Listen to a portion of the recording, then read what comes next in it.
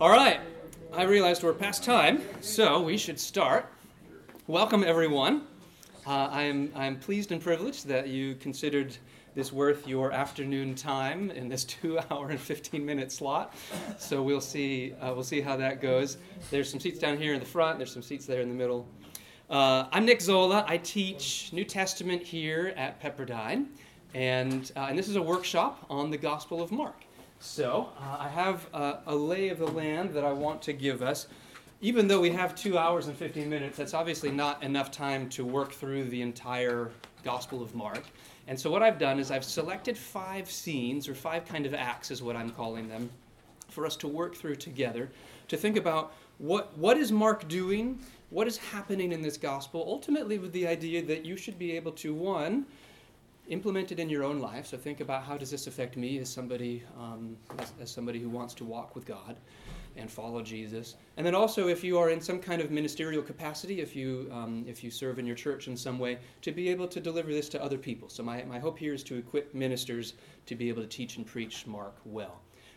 In the past, although not here at Pepperdine, I've taught a whole course just on the Gospel of Mark, and so we work through kind of each passage one section at a time. And so what I've done is kind of condensed that into 5 key moments, I think, that will help us appreciate what Mark is doing from beginning to end. And you'll see I go a little bit in and out of order here, and there'll be reasons for that. Again, ultimately with the idea that you can hear and experience and appreciate, and then hopefully live out what it is that Mark is doing. So let me run through these 5 acts that I've got for us. We're going to start with the beginning, because that's a very good place to start, so that'll be easy to go. And then we're going to do some boat scenes. So Mark likes to put people in boats and likes to unfold discipleship and the identity of Jesus through these various boat scenes. So we're going to track through 3 different boat scenes. Then we're going to do something that a friend of mine calls Jesus' temple tantrum, the clearing of the temple. So we'll do that moment and see the oddity of what it is that Mark does there. And you'll notice that that's out of order. We're going to go then backwards and look at what Mark says about discipleship and how Mark is framing the very end as Jesus is entering into his final moments and the crucifixion. And then we'll get to the ending of Mark. And you may be aware that the manuscripts of Mark have different endings, and so we'll tackle that problem together, and hopefully you will understand a little bit more about what that is doing. To begin with, this is the scheme. We've got 2 hours and 15 minutes. What that means is if we spend about 25 minutes or so per segment, then we'll be able to get out of here on time, and I might even be able to give you a little break partway through if that's what you need or not. So we'll kind of figure it out as we go, and you tell me if a break would be useful or not, and I'll listen to the loudest people in the room, basically, for that one. Before we dive in, there's some things that I want you to understand about the way that Mark is set up, and particularly the way that this class will be set up in terms of what I'm going to deliver to you, because I hope that we will experience Mark differently together right now than the way that you normally experience Mark. And I'm going to jump to the end here to explain that one, and then we'll come back to that. You're going to hear Mark today. Hopefully hear it in a different way than the way that you've normally heard it. And we're going to do a lot of listening exercises, in a sense, because Mark was probably written for performance, or at least the way that people experienced the Gospel of Mark originally was in an oral setting. The first century world was a world where literacy rate was fairly low. In other words, maybe 10-15% of the people could actually read or write. And so most of the earliest Christians didn't sit down like we do today and pick up a text and read through it and study it and underline it and look at it and that kind of thing. Most Christians experienced the gospel in oral form, in hearing.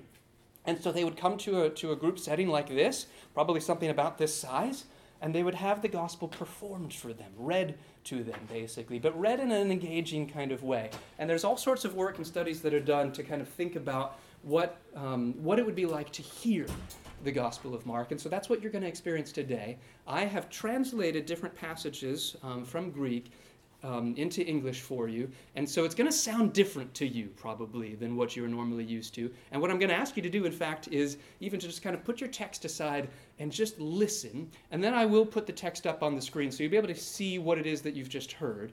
But I'm going to ask you to engage your ears for this moment. And and experience Mark through an oral phenomenon in the way that the earliest followers of Jesus would have experienced it. All right, the other things that I wanted to say that kind of go backwards from there is Mark is a foreign text, and that should be obvious to you, but sometimes we think about the Bible as kind of dropping from the sky, and it was written for us to our own time period, and it's not quite true. Obviously, the text is for us in the sense that this is the Word of God, and so we are part of God's people, and we can experience it, but this is a text that's written in a different language, written in a different country. It's written thousands of years ago, literally thousands of years ago, and if you just stop and kind of wrap your mind around that for a second, that any other text in this world, that if you kind of were stopping to think about that, then you'd have to say to yourself, okay, what do I need to know about the world? What do I need to know about the language? What do I need to know about the culture? What are all the things that would help me understand what's happening in that world so that I can literally translate that text into my own culture and world and language? And so I want us to make sure that we're tapping into that today, that we're experiencing this text in a sense as a foreign text that needs to be translated on multiple levels for us to experience it well today and to apply it well today, to interpret it and apply it well. The other one that I want to say, or two more things that I want to say, are Mark is a gospel that is written by a Christian for Christians. And that may be obvious or not, I don't know. Sometimes I think we assume that the text maybe is kind of written for evangelistic purposes, or it's written to non-Christians so that non-Christians can understand the Jesus story. And we can certainly use it for that. There's no, obviously, problem with using it for that. But that's probably not the way it was written. It was probably written with a Christian audience in mind.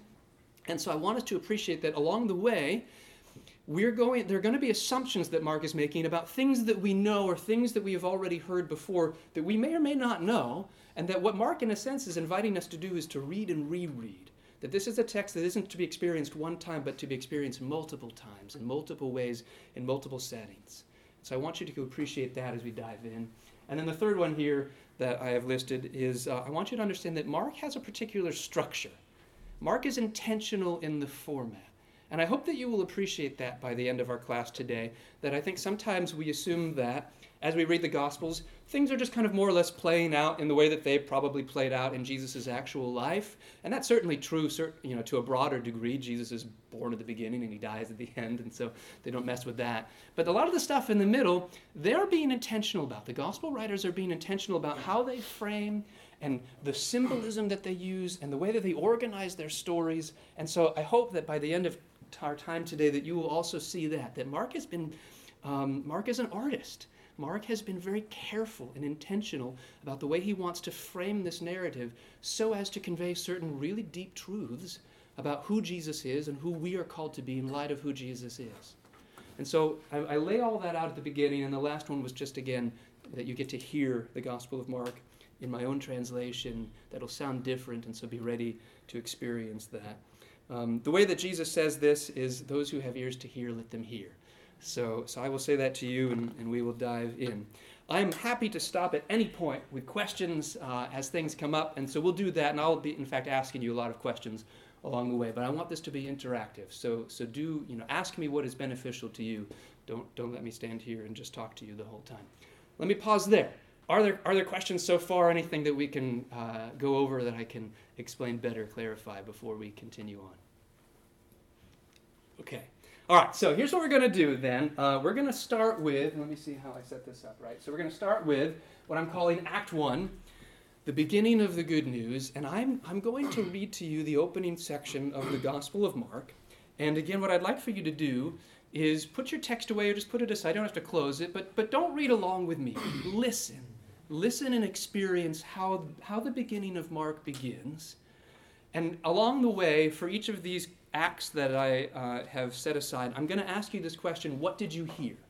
I'll ask this for this first one. I'll ask it after a second question. I have an opening question first, but be ready to answer that. What did you hear? There will be words that will sound different to you. There will be connections that you are making, and so I'm welcoming your feedback and kind of your interaction for this exercise, because I think that's what will make this learning process good for us.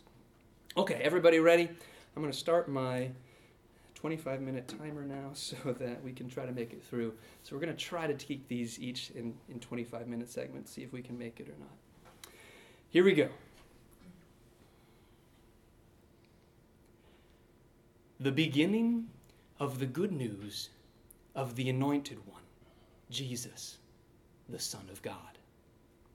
Just like it's written in Isaiah the prophet, "Look, I'm sending my messenger before you who prepare your way, a voice of one crying out in the wilderness, prepare the way of the Lord, make his paths straight." John the washer appeared in the wilderness, proclaiming a washing of repentance for forgiveness of sins. And the whole Judean countryside and all the people of Jerusalem were going out to him and were being washed by him in the Jordan River, confessing their sins. And John was clothed with camel's hair, with a leather belt around his waist, and he ate locusts and wild honey. And he was proclaiming, "One stronger than I is coming after me, the strap of whose sandals I'm not worthy to stoop down and untie. I washed you with water, but he will wash you in the holy wind." Well, in those days, Jesus from Nazareth of Galilee came down and was washed by John in the Jordan. And immediately, while he was coming up out of the water, he saw the sky being torn apart and the wind like a dove coming down into him. And there was a voice out of the sky, "You are my precious son. I am well pleased in you." And immediately the wind drives him out into the wilderness. And he was in the wilderness for 40 days, being tested by the accuser. And he was among the wild beasts, but the angels were serving him. And after John was handed over, Jesus came into Galilee, proclaiming the good news of God and saying, "The time has been fulfilled and the kingdom of God has drawn near. Repent and trust in the good news." All right, that is our first segment there, and I'll show at least the opening. This one is a long one, and so I've got 2 slides for this one, so we can jump back and forth as we need to in terms of which part we want to talk about. As I said, each time I'll ask you this question, what did you hear? So get ready for that question. But the first question that I simply want to ask you is this: where does your story start? Each of us has a story. There's a reason or a path through which you have arrived here today. Your story didn't begin today. Your story is ongoing. And I'm interested to know, where did your story start? And you can answer that in lots of different ways. But turn to someone next to you, and for maybe 1 minute or so like 30 seconds each, just a little bit more than that, just share with somebody an element or two of where your story began. Where would you see the origin of your story? So have that conversation, and we'll come back together in a minute.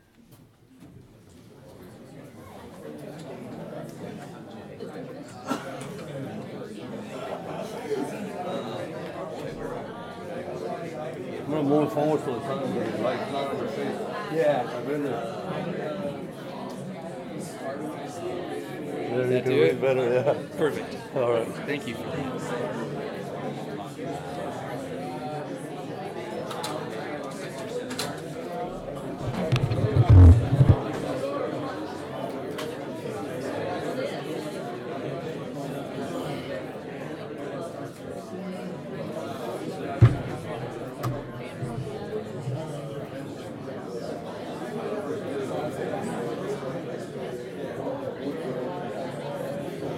All right, if you haven't switched yet, make sure you switch partners now. Let somebody else share their story.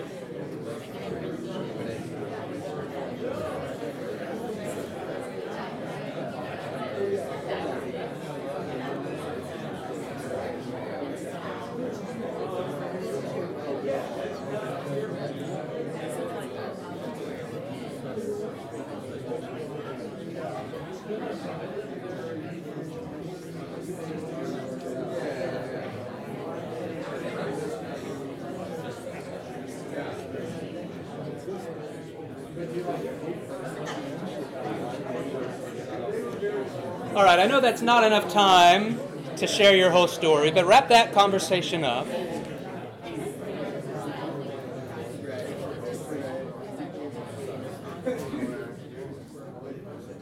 Okay, hopefully, just for a few moments here, you were able to tap into a little bit about your origin story and kind of where you came from and how you've gotten here.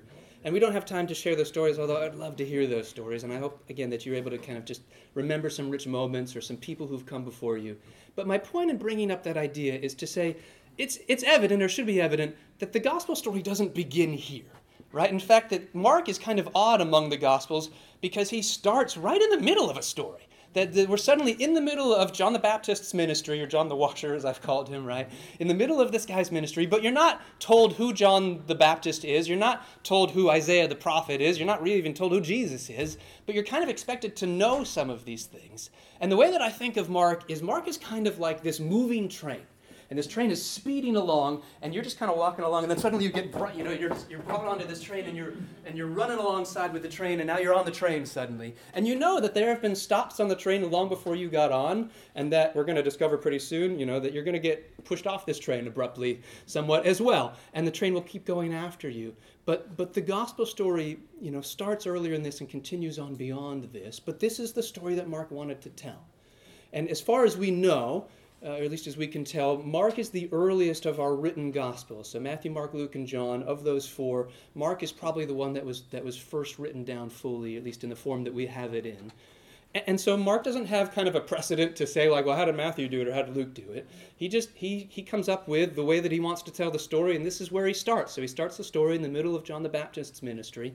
And he's got this opening line here, the beginning of the good news of Jesus, the Anointed One, Son of God, which if you're in an English, literature class or composition class, you'll discover is not a complete sentence, really. I'd say rewrite or something like that for my students. But that seems to be what Mark is doing, that this isn't even exactly a sentence, it's almost a title, that this is his heading for what it is that he's doing with this story. And so I wanted to lay that out there for you and to help you appreciate that Mark knows that the story started earlier than this and the story goes beyond this, but this is the part of the story that he's telling. This is the part of the story that we're entering into together. And so Mark invites you, I think, into this ongoing narrative as we go. Okay, that's what I wanted to at least begin with. Now I will ask the question that you will get tired of me asking, which is, what did you hear? What stood out to you? What would you like to comment on? We'll work through some things. Go ahead, please. I heard about the Holy Wind. Yes, I knew someone would say something that. All right, so here's what I'll say, and I've got notes that I'd like to get through, but I'm hoping that you'll bring in new things that you want to hear too. So we'll kind of work through with the time that we have for each set of these passages, whatever is interesting to you. And I'll confess and admit at the beginning now, I am wholly dissatisfied with every word choice that I make in this translation, because there's always a different nuance that I can't get across. There's always something that I want to say that I can't say. English simply does things differently than Greek, which is true about every language. It's not a fault of one language or the other.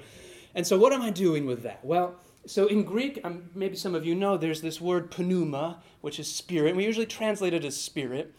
I don't love that word because spirit for us means something kind of ethereal and funny and far away. It's like this soul or this kind of thing that's corporeal and that has no body or substance in us. And that's true. That's not wrong. But in Greek and in Hebrew as well, the word pneuma, the word for what we translate as spirit, had multiple meanings, and it could also mean breath, and it could also mean wind. And this is really true when this is the wrong gospel. When you think of John chapter 3 and the moment that Jesus has with Nicodemus and this pun that he makes there, where he says the spirit blows where it wills, or the wind blows where it wills, and so that's true for everyone who's born of the Spirit. And Jesus is having fun with language there because it's the same word in Greek. He's saying the wind blows where it wills, and so is everyone who is born of the wind. The breath blows where it wills, and so is everyone who is born of the breath. And so when you hear this idea of the Spirit, the Holy Spirit, in the text, in Mark and in everywhere, what you should really be imagining is not like a ghost or something like that, but you should be imagining the breath of God. That at the beginning, when God breathes life into Adam and Eve, God is breathing God's Spirit into them, God's breath in them.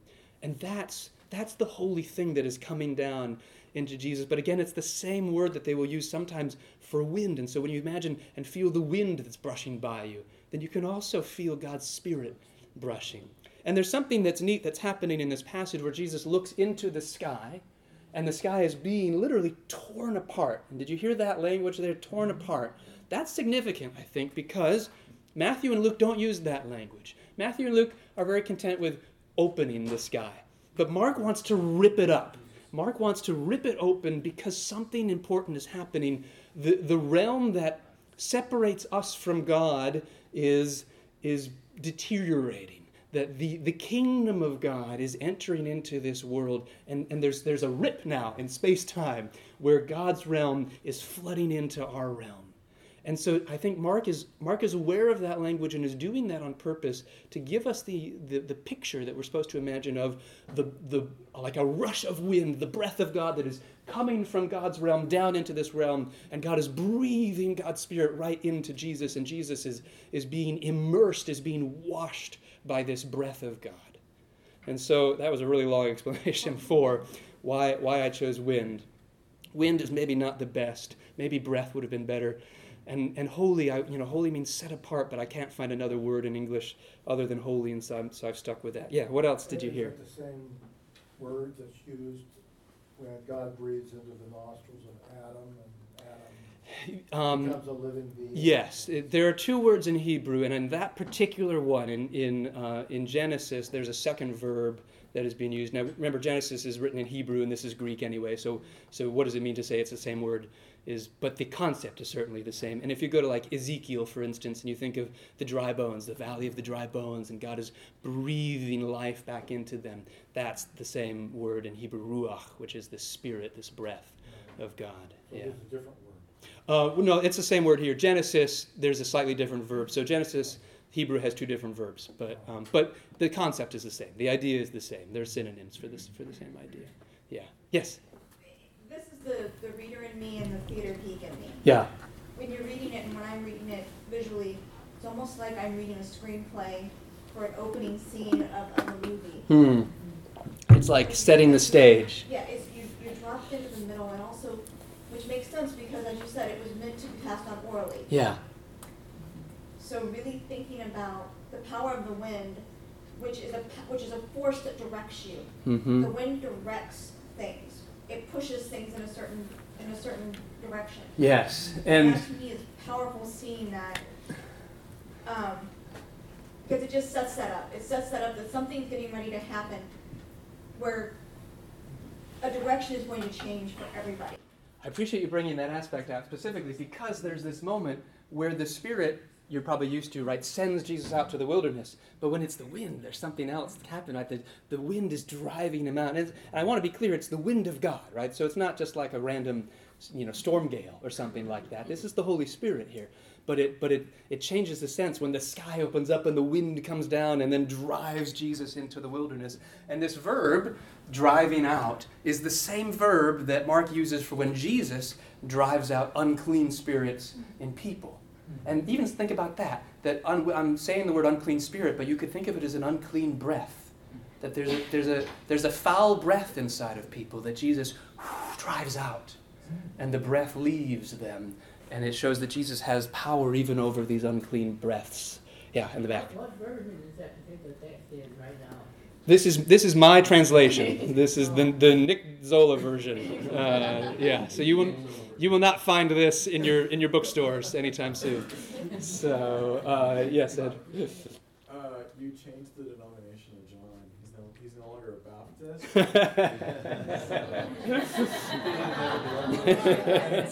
Right?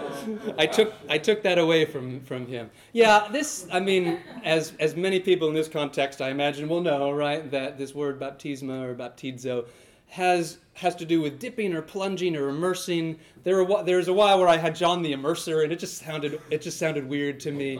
But it wouldn't be inaccurate. Baptist is obviously a transliteration of a Greek word, so it doesn't mean anything to us in English except in the religious context that we hear it. And I wanted to convey, and so my goal for this translation, for this exercise for you, is I want you to hear this the way somebody in the first century would hear it, as best as we can do, which we can't obviously fully do. But so words that aren't religious, I try to make non-religious. So baptism is not a religious word for them. It just means they take a cup and they baptize it. That's how they wash it. That's how they dip it. They clean it. They wash it out. So I went with washing here because I want to convey the idea that you're being washed clean of something. and that you're being expunged in a sense, and there's something that's valuable of that. Andrew, is there more you wanted to Yeah, say? so were you tying like kind of the physical act to the spiritual significance within it? Yes, right, and the text is explicit. It's a washing of repentance for forgiveness of sin. So you're made clean in this act in some way. So I wanted to convey that. Yes.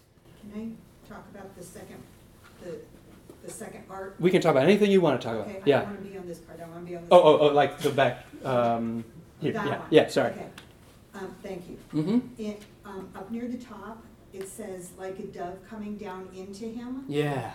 Okay, I'm bugged by the into him part, I think because I'm used to hearing on him.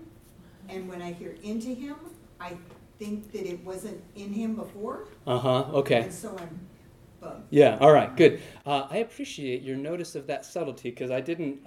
I thought, well, we'll just skip over that one because no one's going to care about that. But you care, so that's good. Sorry. No, it's very good. So what's happening here is not unlike the ripping of the sky. Matthew and Luke have upon. And that's the normal way of talking about the Spirit coming on people. If you look at the Old Testament, for instance, that you usually see, this is called a preposition, so you usually see the preposition upon. The Spirit came upon them. This happens to prophets in the Old Testament and other people. Mark, as best as we can tell, manuscripts sometimes vary on this, but the manuscripts that seem to be the ones that are probably conveying the earliest text that we can reconstruct, Mark uses the word into. So this isn't me, this is Mark. Not every translation will bring that out, and so some translations don't think that that's significant or that into and upon perhaps are synonymous. But given that Matthew and Luke have a different word here, I decided to stick with it. And I think what's happening here is that, again, Mark is trying to intensify this moment. I don't think he's trying to say Jesus didn't have, kind of the approval or the breath of God beforehand in the same way that like all of us, when we breathe, have the breath of God, right? Like everybody who's born has the breath of God in them because that's what it is to be alive. But I think Mark is saying that something special happened in that baptism. The breath of God came down into Jesus. And now Jesus is, you might say, possessed with the breath of God to enact God's work and God's kingdom. And it's part of what Mark is trying to do, which is to create this break, is to say, look, the kingdom of God has invaded into this world, and now watch out because God is here. So am I answering your question there? Yes. You're highlighting, this will be a total aside, but you're highlighting something that did make early Christians uncomfortable, which is that sometimes early Christians wondered, was Jesus already the Son of God before the baptism of Jesus, right? And there were early Christian groups who read passages like this, particularly Mark's version, because there is no birth narrative, right? And they said, well, look at that. Like, he was a guy, and then he had the Spirit come down on him, and now suddenly he's the Son of God. And, language like, you're my precious Son, makes us ask the question, was Jesus already God's Son before that? That obviously is answered by later Christians. It's answered by Matthew. It's answered by Luke. It's answered by early Christians who say, no, Jesus was part of creation. Jesus was an instrument in creation itself. Jesus was there in the beginning, if you read the Gospel of John. And so the rest of the text clarifies that for us. But yeah, if you're just living in Mark's world, you're liable to raise questions like that. And they're not bad questions to ask. These are the things that early Christians really wrestled with. All right, yes? Yeah, you are my precious son, I am well pleased in you. Was that spoken in Aramaic? And isn't Aramaic just a vernacular form of Hebrew? Is it distinguishable between formal Hebrew, which is kind of the religious people's language, and the common person's Hebrew? Aramaic and Hebrew are related languages, but they're not the same language, and it's not just a spoken dialect of Hebrew. They're connected but separate. You can kind of think of them as kind of on a family tree together, basically, but different languages. It's an interesting question that you're asking because the Gospel of Mark, unlike the other Gospels, Mark enjoys inserting Aramaic phrases here and there. Not very many, but there are a few. We won't do any today. But you can probably remember some of them, like Jesus said to her, Talitha kum, which means little girl, rise, basically. And obviously what Jesus says on the cross, right? Lama sabachthani, Eli. And so there are little Aramaic phrases. This line is technically Greek in the sense that in the Gospel of Mark, it is the same Greek that the rest of the narrative is in. If you're asking me if we had a video camera, at the baptism, and we'd been recording the voice that came out of the heavens, what language would we have heard? And I don't know the answer to that. Aramaic, I suppose, but it is, it's part of a psalm, and so it's connected to the Old Testament. So maybe it would have been Hebrew, or maybe we wouldn't have heard it at all. Maybe this is something that only Jesus heard anyway. And in that sense, maybe it's not even in a language. I don't know, So I don't know how to answer that question, but it's an interesting one. Yes? As I listened, I heard a rather detailed description of John, and then you end with, he handed over, what's happening to him? I kind of like this weird guy. All of a sudden he's being handed over, what's going to go on? Yeah. Well, and so that's one of those funny things where Mark, again, kind of expects that you know something of the story that he's not telling you. Now, he will tell us, actually, but he'll do like a flashback, basically, in a sense. But yeah, he says, and after John was handed over, as though you know, and that just means arrested, but it's, I've kind of translated it in a slightly different way. But presumably, if you're part of a Christian community, you know that John has been arrested, and you know the story of John the Baptist. But Mark just kind of assumes that you know that, and that is the precursor to Jesus beginning his ministry in some way. So, all right, I see other hands. There's a few things I want to say to wrap this section up, and then we're about at our 25-minute mark, and so we should move on to the next one. There's a couple things that I think are important for you to understand, just in general, that you will probably hear a lot in this. One, your English translations, not for any fault, but just because they are written by people who appreciate good style and who have certain kind of ways of translating, will often change the way that Mark reads in a more literal sense. Mark does a few things that I want to highlight to you that you heard a little bit here and that you'll hear more along the way, so I want to just kind of let you know ahead of time. Mark does something that we term, he uses what's called the historical present, which means that he'll be telling a story in the past tense, and then suddenly he'll shift into the present tense, and then he'll shift back into the past tense again. And he'll go back and forth between present and past. And again, if my students do this, I tell them, stop, like verb choice. Like choose one tense or another. You're mixing tenses here, and you can't do that. But Mark's allowed to do it because he wrote the Bible. So we let him away. We let him go with this.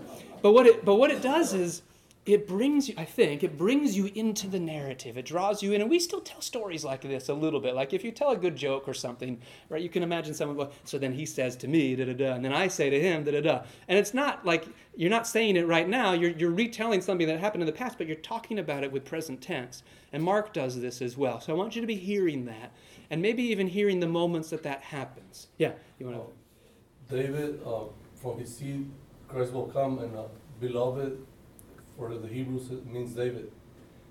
And he says, you are my David in whom I'm pleased. Oh, okay, yeah. So you're drawing on this, David. You are my precious son, and bringing in... David, he couldn't edify the temple. Yeah. And in this David, he is pleased. Very good. And we'll come into the Jesus' Davidic identity later as well. That's why the Spirit is coming on him, because he's anointing him. Yes, yeah, which is what happens to David as well. Let me keep going here, sorry, Mark, and I'll get back to you.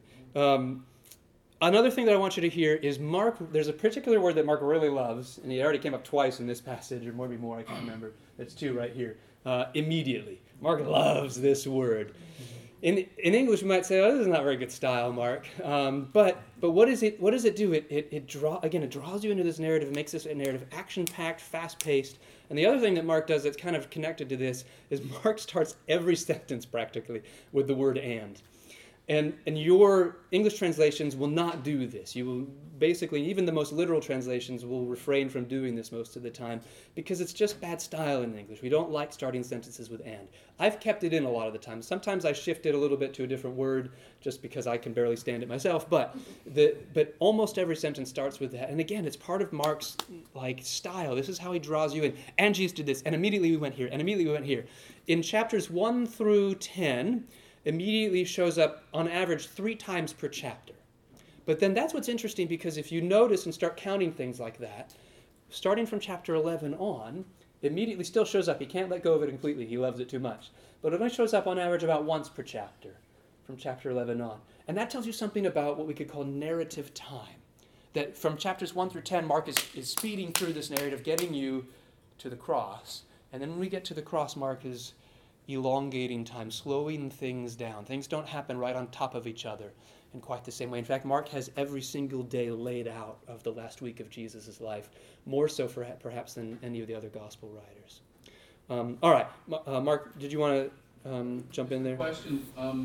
I think of the word repent as a religious word, and not a typical word that people would use in life. And I'm wondering if that's the case in the Greek, or if this would be better translated as change your minds or whatever. Thanks for pointing out my failures there. I appreciate that. Yeah, you have no idea how long I've wrestled with this word in particular to find a single word that can convey, and mind change is something that the difficulty is, and it's like this text up here. Where did it go? Right, so how do I get a sentence that says the washing of blank for the forgiveness of sin, and get a word there that would mean what a full idea of a change of mind that leads to a change of action, encapsulated in a single word is. So if you have suggestions, I welcome them. But I couldn't come up with anything, and so reluctantly I just left repentance in for this time around. But I'm still wrestling with that, and I've had different words in there at various points. But I appreciate you asking that. So I think we need to move on to the next section, but we'll have a lot more time for questions. Okay, so that was Act 1. And we're more or less on time. We're going to move over to Act 2 now. And Act 2 is going to be a series of passages, 3 different passages that we'll do together, all boat scenes. For the sake of time, I'm just going to summarize what happens in between the boat scenes, because we just don't have time to work all the way through. But someday we can do a 1-week class or something on this. So here's what has happened right before the first boat scene. Jesus has done the parables. So there's a whole chapter in Mark on just parables, and there's the parable of the farmer who scatters seed. We call it the parable of the sower, and then several other parables. And Jesus roots his teaching in understanding these stories, these parables, these comparisons well. And he's trying to explain what the kingdom of God is like. And after he finishes that, remember he says this line that I've already said before, let anyone with ears to hear listen. Right, so tune in, pay attention. This is important stuff. Right after that last parable, then we get to the very first boat scene, and that's the end of Mark 4. So I'm going to do the boat scenes one at a time. So I'll do this one, then I'll ask you what you heard, and then we'll go to the next one. So here is boat scene number 1. And when it was evening on that day, he says to them, let's go to the other side. And leaving the crowd, they take him as he was in the boat. And there are other boats with him. And there was a great windstorm, and the waves were crashing into the boat, so much that the boat was already filling up. And he was in the stern, sleeping on the cushion. And they wake him, and they say to him, Teacher, doesn't it matter to you that we're dying? And getting up, he reprimanded the wind and said to the sea, Be silent, be still. And the wind ceased, and there was a great calm. And he said to them, Why are you wavering? Don't you have trust yet? And they were very afraid. And they said to one another, Who is this then, that even the wind and the sea obey him? Okay. So that is scene number 1. What did you hear? Reprimanded. Okay, reprimanded, different. I don't love that one either. And so, I don't know, is rebuke? Rebuke feels religious to me. Rebuke feels like we don't really use that word outside of religious context. Reprimand probably is no less religious in some ways, but it was different. It was different. It's like a parent scolding a 3-year-old. Right, that's what I was trying to it's hard for me not to think of The Little Mermaid, that song which is, bet they don't reprimand their daughters. She's imagining. So I thought, well, at least, if Disney can throw it in a song, then I can throw it in my translation. So yeah, maybe not as common, but it's rebuke, it's admonish, it's reprimand. Jesus is, it's what you do to a 3-year-old. Jesus is telling the wind to stop. And again, it's the same thing that he will do to unclean breaths, unclean spirits. It's the same thing that we'll see in a next passage that he will do to Peter when Peter goes the wrong direction. And so this is part of an ongoing vocabulary that shows up all over the Gospel of Mark. All right, what else? What else did you hear? Yes? These are all experienced fishermen that are in the boat. Yeah. And they're terrified of the wind. They think they're going to get swamped. And in verse 41, they say they were very afraid. So which were they most afraid of, Jesus or the storm? Yeah. I mean, it was a miracle of a different proportion. Before it might have been spirits or something, but here it's nature itself that he's ordering around.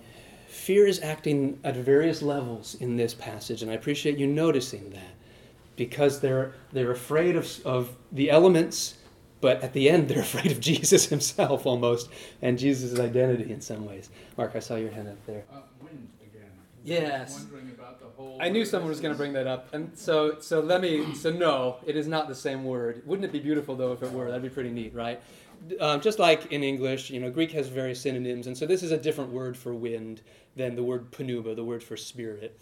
And that alone may be enough for me to then go back for the first passage and translate it as breath or something else instead, so as not to accidentally make a connection here. But conceptually, it's not far off. Like conceptually, it's still the wind of God in a sense that is enacting, and that Jesus is now controlling. That Jesus has power over, and so in that sense, I think you can still draw some lines, but two different words in Greek. So let me make that clear. Yes. In Israel, at that time, nobody goes to the other side of the map. And second thing, for them is unclean to go to those other nations. Yes. Of the Catholics. And he's showing more power than Moses when he's doing this. Moses had to pray for these two things to happen. Yes. He's just doing it. Yes. As God. There's a lot of comparisons between Jesus and Moses, and in fact in the story that we're about to get to next, although we won't read it, the story will summarize next, there's some direct comparison with what Moses is unable to do for the people and what Jesus can do for the people. And so Mark, the reason that I start with this passage as our second passage is because this question here at the end, who is this? This is the question that Mark is forcing us as hearers to ask over and over and over again. Who is Jesus? What is Jesus' identity?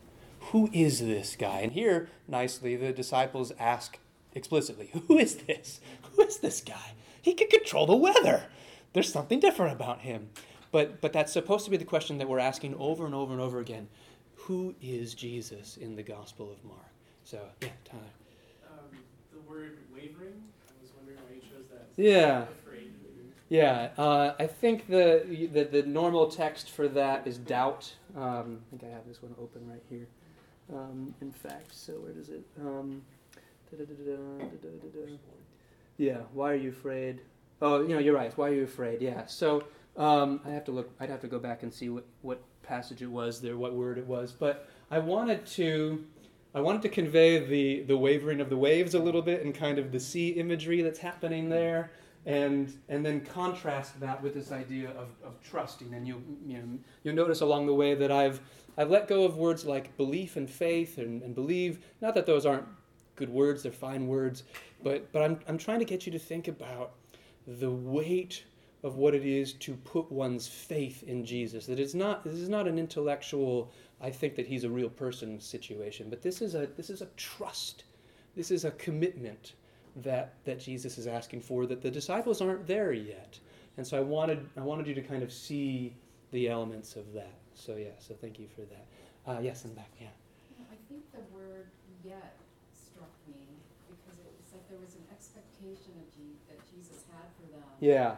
That, wow, all this time and yet you still don't trust me. Like you've seen some things, and Jesus, we didn't go over it, but Jesus has healed people. He has driven out, unclean spirits. Like they've already seen some stuff, and yet still they're not there yet. And that's the other kind of ongoing story that is taking place in the Gospel of Mark, is this inability for the closest followers of Jesus, the people who have the best access, who get the inside version of all of the parables and the stories, who still can't see who he is, who still can't appreciate his identity, and who wrestle and struggle and who constantly get it wrong about who Jesus really is.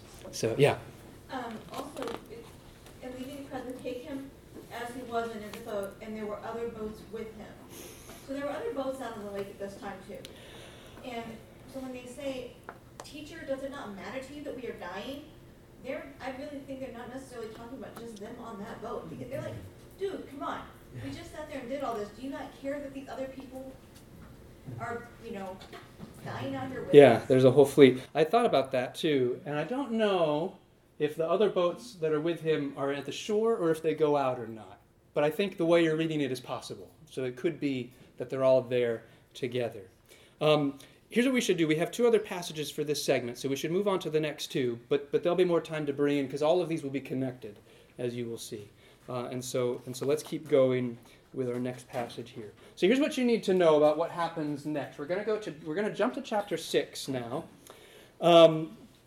And what has happened in between is that Jesus lands in Gennesaret, and you're right, we're in kind of unclean territory. So Jesus is going to Gentiles. There's a man there's a demon-possessed man, a man with a demon, that Jesus sends out the legion into the pigs. So you probably know that story.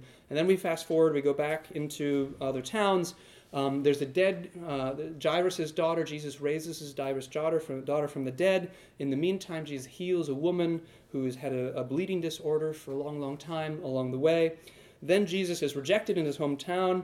Then we get the recounting of how John the Baptist was arrested and beheaded. And so we go back to that story and do a flashback. Then we do the feeding of the 5,000, and that brings in some of those Moses elements there. And then we get to this next story. So Jesus has done all these things. And now, and then feeds this huge group of people, and then we get back in the boat again. And again, Mark likes these boat scenes. All right, so here is our next scene.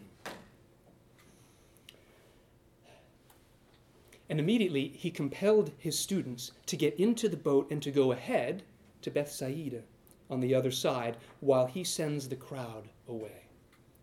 And after parting with them, he withdrew to the hillside to pray. And when it grew late, the boat was in the middle of the sea, and he was alone on the land. And seeing them struggling to make progress, for the wind was against them, he comes to them not long before dawn, walking on the sea. And he was intending to pass by them. But seeing him walking on the sea, they thought, "It's a ghost!" And they cried out, for they all saw him and they were terrified. But immediately he spoke with them, and he says to them, "Take heart, it's I. Don't be afraid." And he got into the boat with them, and the wind stopped. And they were utterly astonished within themselves, for they didn't understand about the loaves, but their hearts were hardened. Okay. So that's boat scene number 2. What did you hear?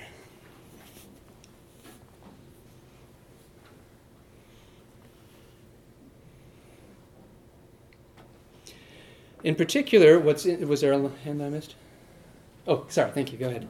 Not what I heard, but I have a question. Yeah. So where does it say, and he was on the land, and he could see them? Okay, I can't find it. Let's see. Seeing him walk on the sea, let's see. Seeing them struggle. Yeah, seeing them struggling, is that? Yes, Okay, yeah. yes, okay. So, I mean, I know we're talking about God here, but is this like I'm looking at you 5 miles away? Yeah, does Jesus have supervision? Well, I don't know. I haven't thought about it before. It's an interesting question. I suppose it depends on how far out they'd gotten. It says they were in the middle, right? So. How big is this? Yeah, it's who's been to the Sea of Galilee, right? It's a big lake. You can see all the way across. So yeah. You can't see into the middle, okay. Yeah, you can see all the way across. So I suppose that's probably Mark's way of telling us Jesus is aware of things that normal people are not aware of. Yeah, that's a good insight there. Good. What I was going to... yeah, go ahead, please. Well, in listening again, I heard this time he compelled them to get into the boat. Yeah. And guess where you're going again? We're going to the other side. Going back to the other Which I side. wondered in the first text how much that played into their fear. Mm. Hey, we're going to the other side. Probably some of them knew what's on the other side, Mhm. where we're going. Mhm. You know, and so now it's like, okay, Jesus, really, we're getting in the boat again, and we're going to the other side, and look what we're going to have to go through. And sometimes other side doesn't mean Gentile territory. Sometimes other side just means another part of the Jewish kind of towns of the lake. But yeah, they're doing a lot of lake crossings here. And they're doing a lot of... things happen on the lake. The disciples grow on the lake. And we'll especially see that in the third one. What I wanted to highlight, that I imagine, because I heard a few kind of reactions to this, is the very last line. Which is weird, right? They didn't understand about the loaves, but their hearts were hardened. That Mark is trying to make an explicit connection between the scene that just happened, the feeding of the 5,000, which granted we didn't read, so it's not as fresh in your minds, and this moment here with Jesus' ability to walk on the water and Jesus' ability to do these things. So what is Mark doing there? And you'll see this is not the only time he does this. He's going to do it again in the next scene too. For Mark, all of these scenes are intertwined together. And again, the boat scenes matter. The boat scenes bring the identity of Jesus forward in a way that Mark, I think, is being very intentional about. Yes? In the context and in their Mosaic law, the most immediate relative to John is supposed to take vengeance. And they want him to become a king and take away Herod's life for what he did and be the king. And he does this, let's go away. Yeah. Later in his judgment, Herod pays it back. He's like, I don't want anything to do with it. Like, I owe it to him. And he didn't want to be a king when people say it, but when God says it. You're tapping into some really good questions here because, again, Mark is forcing us to ask, who is Jesus? And if they have these inklings, if they have these ideas, and I'm going to ask you this in a minute, that Jesus maybe is some kind of messianic figure, that Jesus is the next king of Israel, that Jesus is going to come rescue them and bring them independence again, which they haven't experienced for years now, hundreds, maybe almost of years, depending on how you think about what's called the Maccabean Revolt, that if they have certain expectations of what kind of king, what kind of Messiah Jesus is, some of these scenes are feeding into that in ways that maybe are going to take you in a direction that you don't expect to go. And so I want you to be thinking through, like, what would make Jesus a good militaristic Messiah? And the things that he has done so far, the things that he's about to do. So we'll come back to that question, but I appreciate you planting that seed. Yeah, Andrew. What's the word for ghost? Phantasma. Yeah. Because we talked about like. No, I know. I was like, oh, it's not pneuma. It's so it's not that same spirit. No, it's phantasm. Yeah. So different word there, but interesting one. All right, something else that I want to call your attention to for this one, and then we should move on to the next passage. What's this line about he was intending to pass by them? What's going on there? Is Jesus he's like, hey guys, check out my moonwalk. Like I can, why is this his game that he's playing there? What do you think? And if you're paying attention, there's a lot of theories about this one. But if you're paying attention, then maybe this special wording here, and other translations won't always do this, but I've tried to be kind of especially literal for this. Some do it, some don't. That if you're thinking of that term, to pass by, and think about Old Testament moments where God passes by, then maybe you'll draw the connection that I think Mark is trying to draw for us. So think about Moses.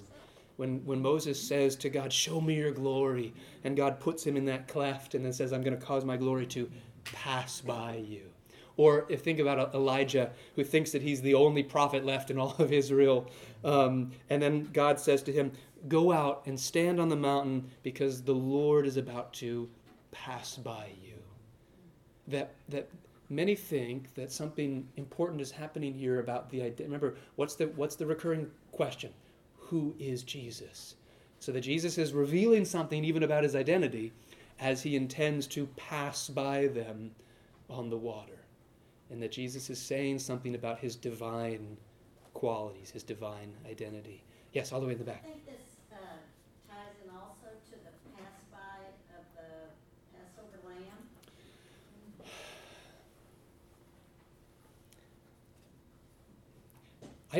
I don't think so, except insofar as we have just come from the feeding of the 5,000, and the feeding of the 5,000 is very much connected to the Israelites in the wilderness and the bread from heaven and Jesus' ability to feed the crowds in a way that Moses cannot do. So there's some definite connections to that. So in that kind of very broad idea of Jesus is channeling Exodus themes here, we could say that. But I think the wording of passing over and passing by is probably coincidence, probably not connected there. All right, there is one. I was going to say, notice too, connected to all of this, what Jesus says when he reveals his identity to them. And this is not new material if you've been around for a while, right? He says in Greek, ego eimi, I am. And in English, we translate it, like we have to add an extra pronoun there because we don't say I am to identify ourselves. But that's how you would say it in Greek. And so he says, take heart, be courageous, I am. Don't be afraid. And so probably there is a channeling of the way that God reveals God's self to Moses in Exodus and the way that Jesus is revealing himself to his followers here. And again, we're supposed to be hearing all of that. So in that sense, there are connections. All right, we should move to the third passage, and then if there are more things that you notice, we can kind of bring them all together here, but I want to make sure that we work through each of these as best as we can. All right, so what happens in between? We're going to go to Mark chapter 8, and what happens next is we get this moment where the elders confront Jesus and say, or the Pharisees confront Jesus and say, why don't your disciples follow the traditions of the elders? They don't wash their hands before they eat. And then Jesus goes to an area that is, again, Gentile area. He meets a Syrophoenician woman, and she asks for a healing for her child and has this line, even the dogs get the crumbs from the table. And then we have another feeding, the feeding of the 4,000. And I want you to notice the way that food kind of wraps its way through each of those stories. That there is a washing your hands before you eat, there is an analogy of food at a table, and then there is a literal feeding again of the 4,000 in this case. And then we get into a boat, because that's what Mark likes to do. He likes to get those people back into the boat so they can wrestle and work out what it is that they are learning. And this one is perhaps the most instructive. This is the one that brings everything together. So hear this one, please. And leaving them, he got in again and went to the other side. And they forgot to take bread. And except for one loaf, they did not have any with them in the boat. And he was ordering them explicitly, saying, look out, beware of the leaven of the Pharisees and of the leaven of Herod. And they began discussing among themselves that they have no bread. And knowing this, he says to them, why are you discussing that you have no bread? Do you not yet grasp or understand? Are your hearts hardened? Having eyes, do you not see? And having ears, do you not hear? And do you not remember? When I broke the 5 loaves for the 5,000, how many baskets full of broken pieces did you pick up? They said to him, 12. And the 7 loaves for the 4,000, you picked up broken pieces filling how many baskets? And they said to him, 7. And he kept saying to them, how do you not grasp it? That's the end of that boat scene there. All right, so notice what Mark has done, or what is happening here with Jesus, right? So he's bringing all of this together. He's bringing the feeding of the 5,000, bringing the feeding of the 4,000, how much bread they had, and so forth, and tying it all in together with that same line about having hearts that are hardened, eyes that see, ears that hear, and so forth. So it all kind of comes connected. So let me start with our normal question then. What did you hear? Then we can unpack some things together. Yeah. What's the difference between grasp and understand? I don't think I have a literary answer that would be satisfactory to that. I think in this case, I was simply looking for a word that made you stop and think for a bit. Yeah. Within the word for the Greek word for understanding is a concept of grabbing hold of or of grasping. And so I may have been channeling that a little bit, but that's kind of what I was doing for that. Yes. So, again, just listening, you get into the boat, go on the other side. Yeah. The other two times a storm breaks out. Yeah. No storm this time, except maybe in the boat. So then I'm thinking, okay, where's the storm? Is this possibly the greater storm in the Gospel of Mark? There is a storm, and the storm is that they have interpreted something literally what Jesus meant figuratively. And I love this scene. I love this scene so much because, for one, it's like a reminder to us that even the disciples are susceptible to misreading the words of Jesus. That Jesus is standing here, and they're sitting there maybe, and he's saying, look out, beware of the leaven of the Pharisees and the leaven of Herod. And the disciples are like, it's because we didn't bring bread. He's talking about, like, should we not go to the bakeries that the Pharisees run anymore? Like, what do you think? Oh, yeah, And they're trying to figure out what's going on with Jesus' literal words. And Jesus is saying, what is wrong with you? I'm not talking about bread. Like, these are metaphors. Get with it, people. Or are you seeing and yet not seeing? Are you hearing and yet not really perceiving? And then he goes back to, and again, this is unfortunate because we had to skip this, but he goes back to the parable of the sower. And he's quoting Isaiah 6 here, which is something that Jesus had already used to describe what it is that he's doing with these parables, with these stories. This is what happens. The people hear but they don't perceive. They see but they don't understand, and their hearts are hardened. And so he's asking the disciples quite directly, you too? Like, are your hearts also hardened? Do you not see? And then he goes through these numbers, and I think it's tempting for us to misread this perhaps a little bit and say, it must be something to do with the numbers themselves. But I don't think that's the direction that Mark is going. Now maybe because there are some figurative numbers, and biblical writers do like playing with numbers, and so that's a thing. So we have to be kind of aware of that. But I don't think that's exactly what's happening here with this passage. It's not about the specific numbers. It's about the fact that it happened. It's about the fact that Jesus was able to feed people when they were in need, again, in a way that Moses was unable to do. That when the people were in the wilderness, Moses said, where am I going to get enough meat to feed all these people? And God says, I'll provide. I'll provide. And Jesus is the one who provides. And that what Jesus is trying to help them appreciate, I think, is that in each of these boat scenes and kind of the stuff that happened in between the boat scenes, there are all these moments that revealed Jesus' identity. But not in the sense that he stands up and says, look at me, I'm the Messiah, everybody worship me. But in the sense of Jesus does these things that show the power that he has and who he is and what he is kind of capable of, and therefore where the story is going to go soon or later. That the disciples are clearly missing, and that in a sense Mark is expecting you to miss too, that you're brought into this boat with them, and at the end when Jesus says, how do you not grasp it, you're like, I don't know what I'm supposed to understand yet. Like what am I supposed to understand about the bread and the loaves and all of that? So all right, how about in the back and then over here? There's something in this too about abundance. Yeah. Because they talk about the leaven of the Pharisees and Herod.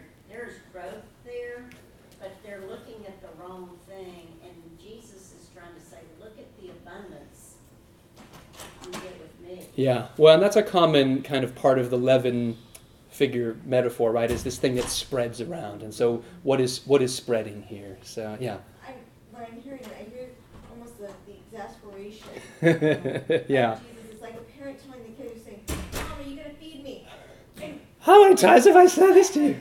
when have I ever not? Yeah, yeah. And it's almost like he's telling him, when have I ever not taken care of what you needed? Have you not been paying attention? Like, have you not been around? Have you not seen the things that have been happening? And so that's what I want. So let me come back to that question. I'll come back to you.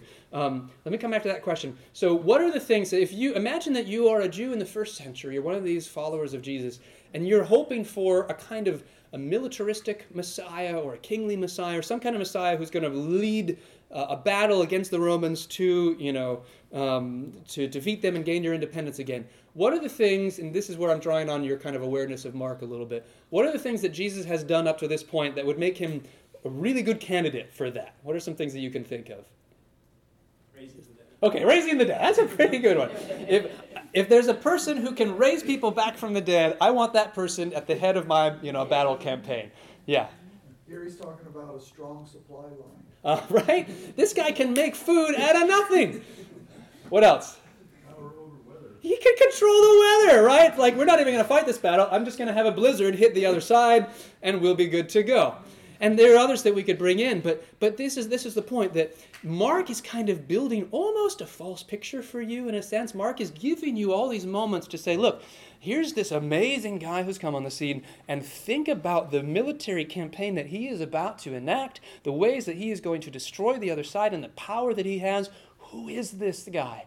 And the disciples are slowly coming to kind of an awareness of who Jesus is, but we're about to discover that who they think Jesus is not who Jesus is.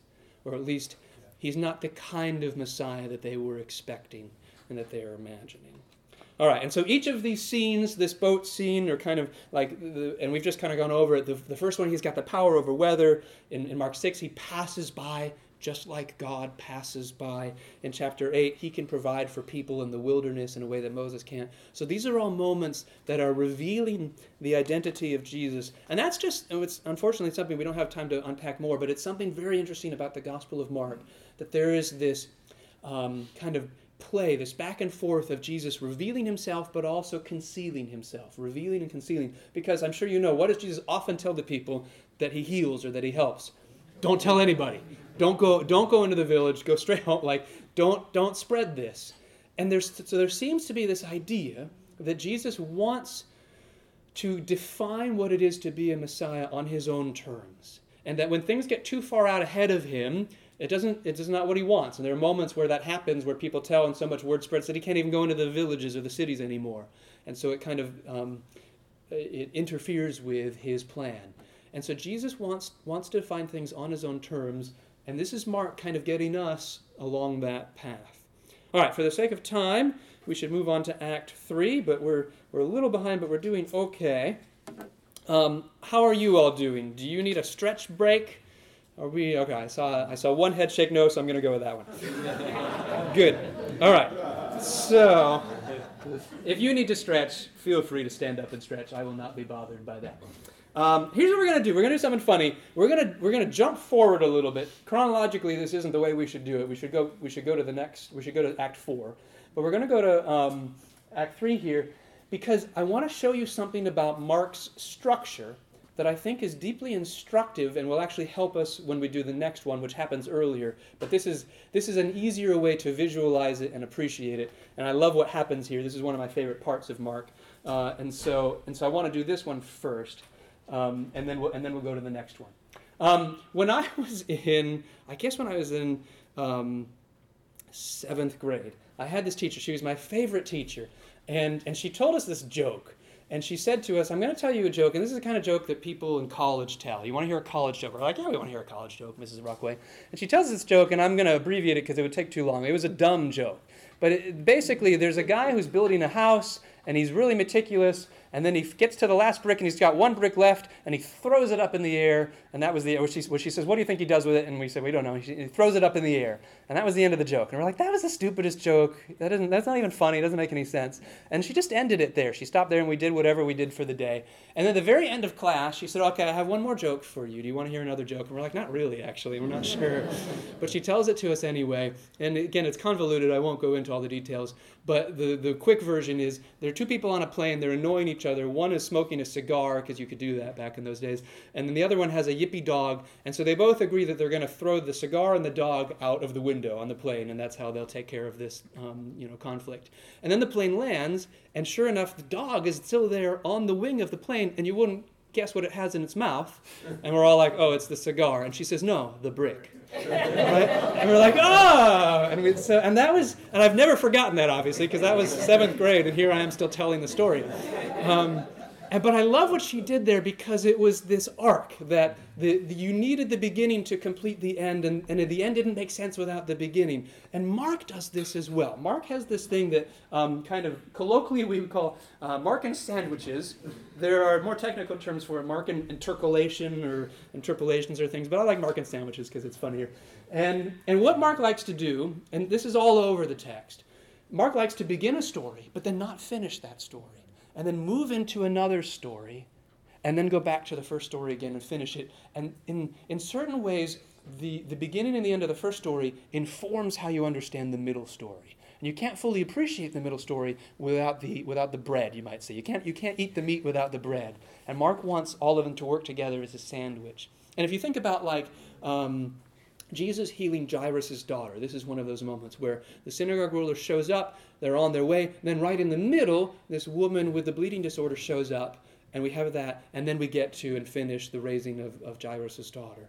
And so this happens multiple times, and this happens here in this temple clearing episode in a way that I think is really instructive. One, because it sheds light on what is otherwise a really odd story, but then two, just kind of tells you about the mastery, the literary craft that Jesus perhaps and Mark is engaged in the way that they are unfolding the identity of Jesus and helping us to appreciate who Jesus is and therefore who we are called to be as well.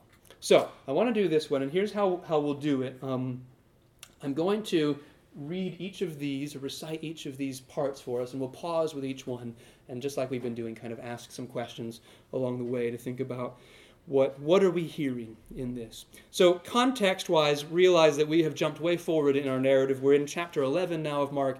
The triumphal entry has already occurred, so Jesus has ridden into Jerusalem. We are near the time of Passover. Interestingly, in Mark, unlike Matthew, Jesus gets there, he looks around, but then Mark says, but it was really late, so he went back into Bethany for the night, which is just kind of very anticlimactic in a sense. In Matthew's gospel, Jesus kind of jumps straight into things.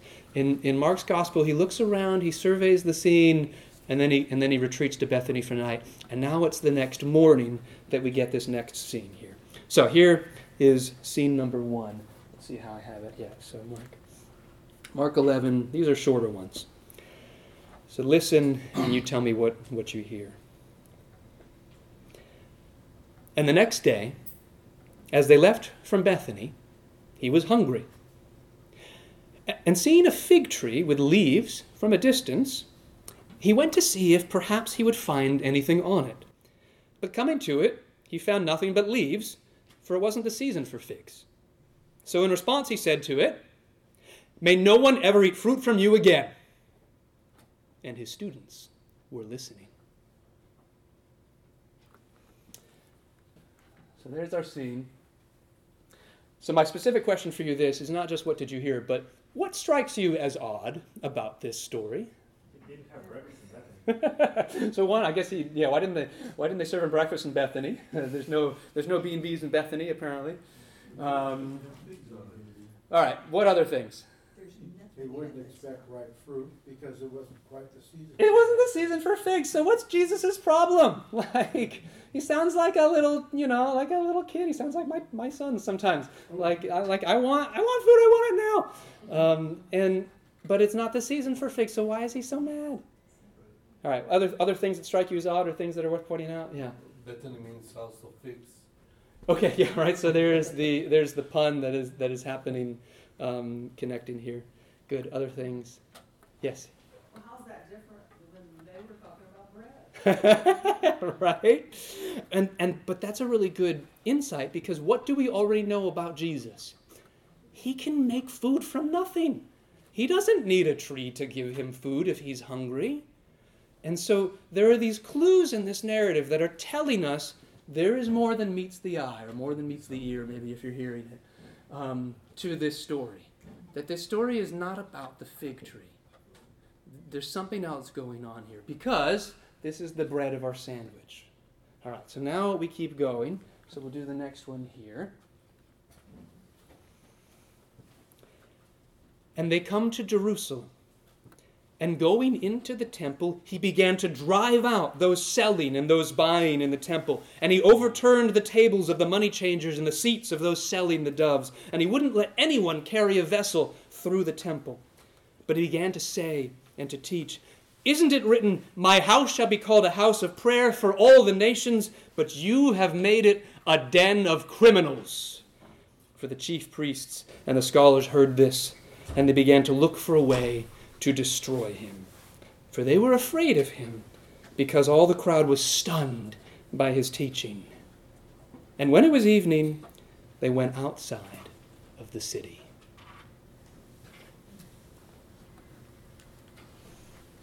Okay. All right, things that we could point out about this passage. Oftentimes, this passage is referred to as the cleansing of the temple. I imagine you've heard that before. And you may have noticed that I'm using a slightly different wording for that, or at least back when I had that slide up. That I tend to refer to it as the clearing of the temple, or as a colleague friend of mine calls it, Jesus' temple tantrum here. That something odd is happening. We often will refer to this as the cleansing of the temple because we think that maybe this is about the commerce that is happening in the temple, that Jesus is really upset that they have lost the heart of worship, that they've turned the temple into some kind of marketplace or something like that. And it's not untrue, it's not wrong, but that way of describing this scene works much better for the Gospel of John than it does, say, for the Gospel of Mark. In the Gospel of John, there are some key elements that bring out those aspects of a marketplace and that kind of thing. And in the Gospel of Mark, that doesn't seem to be the primary focus. In fact, some of the things that Jesus is like driving out and overturning, those are necessary parts of the temple sacrifice system. That the way that the temple sacrifice system worked is when you came to offer money, you couldn't give Gentile coins. You needed to exchange your coins for Jewish coins. And so the money changers are a necessary part of this system. And that if you are coming from a long way off and you can't bring animals all the way with you to sacrifice, you need to purchase those animals there at the temple to be able to make that sacrifice. And so these people selling animals are part of the temple sacrificial system.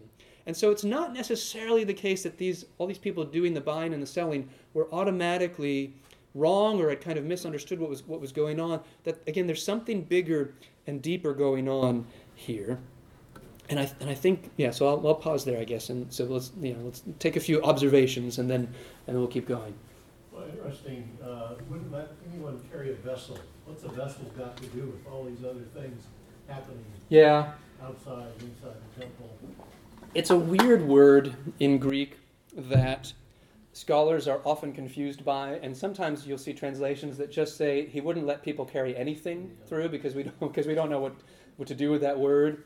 My best understanding is it has to do with some kind of ritualistic part of the temple system, and that what Jesus is doing is he's stopping worship practices to some degree. He's interrupting worship in some way, even part of kind of the holy offering of certain things.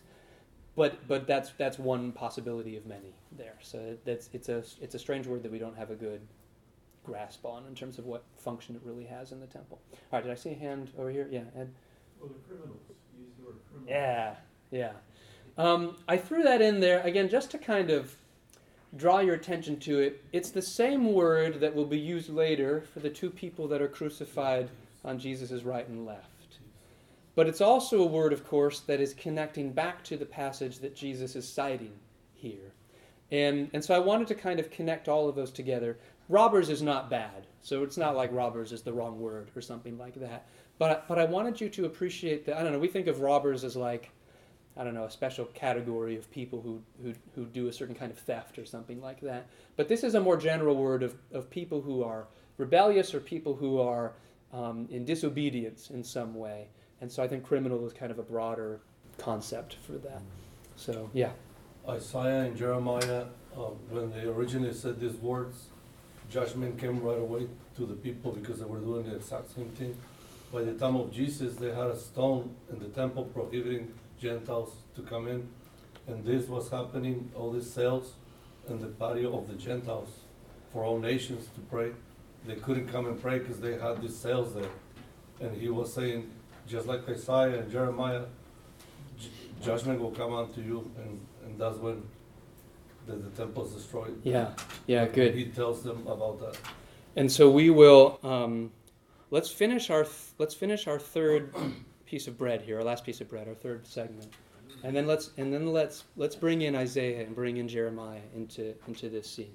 So let's read one more together, and then we'll kind of connect it all together into one odd tasting sandwich. All right. This one's short. And in the morning, as they passed by, they saw the fig tree withered from the roots. And remembering, Rock says to him, "Rabbi, look, the fig tree you cursed has withered." So a short passage there. But it brings everything together. Remember, Mark has started this where Jesus curses the fig tree. Then he goes and does this temple clearing.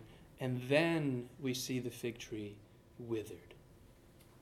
All right, and so as has been just brought up here a moment ago, there's some key passages that you need to understand, and I'll go back here a step so that we can see them, that Jesus is citing, where he cites Isaiah 56, and then he cites Jeremiah 7. And I don't have that on the slide, but I want to read Jeremiah 7 to you because I want you to appreciate the context here, and I think we've got the time to do it. Isaiah 56 is this post-exile moment. It's a vision of the Jews coming back into their temple again, and the temple being transformed into a place that is now welcoming for outsiders. But that has not happened. And instead, so Jesus is saying, this is what it should look like. It should look like a return from exile where now we welcome the nations, we welcome the other people into God's kingdom, into God's home, into God's house. But instead, you've turned this into something else.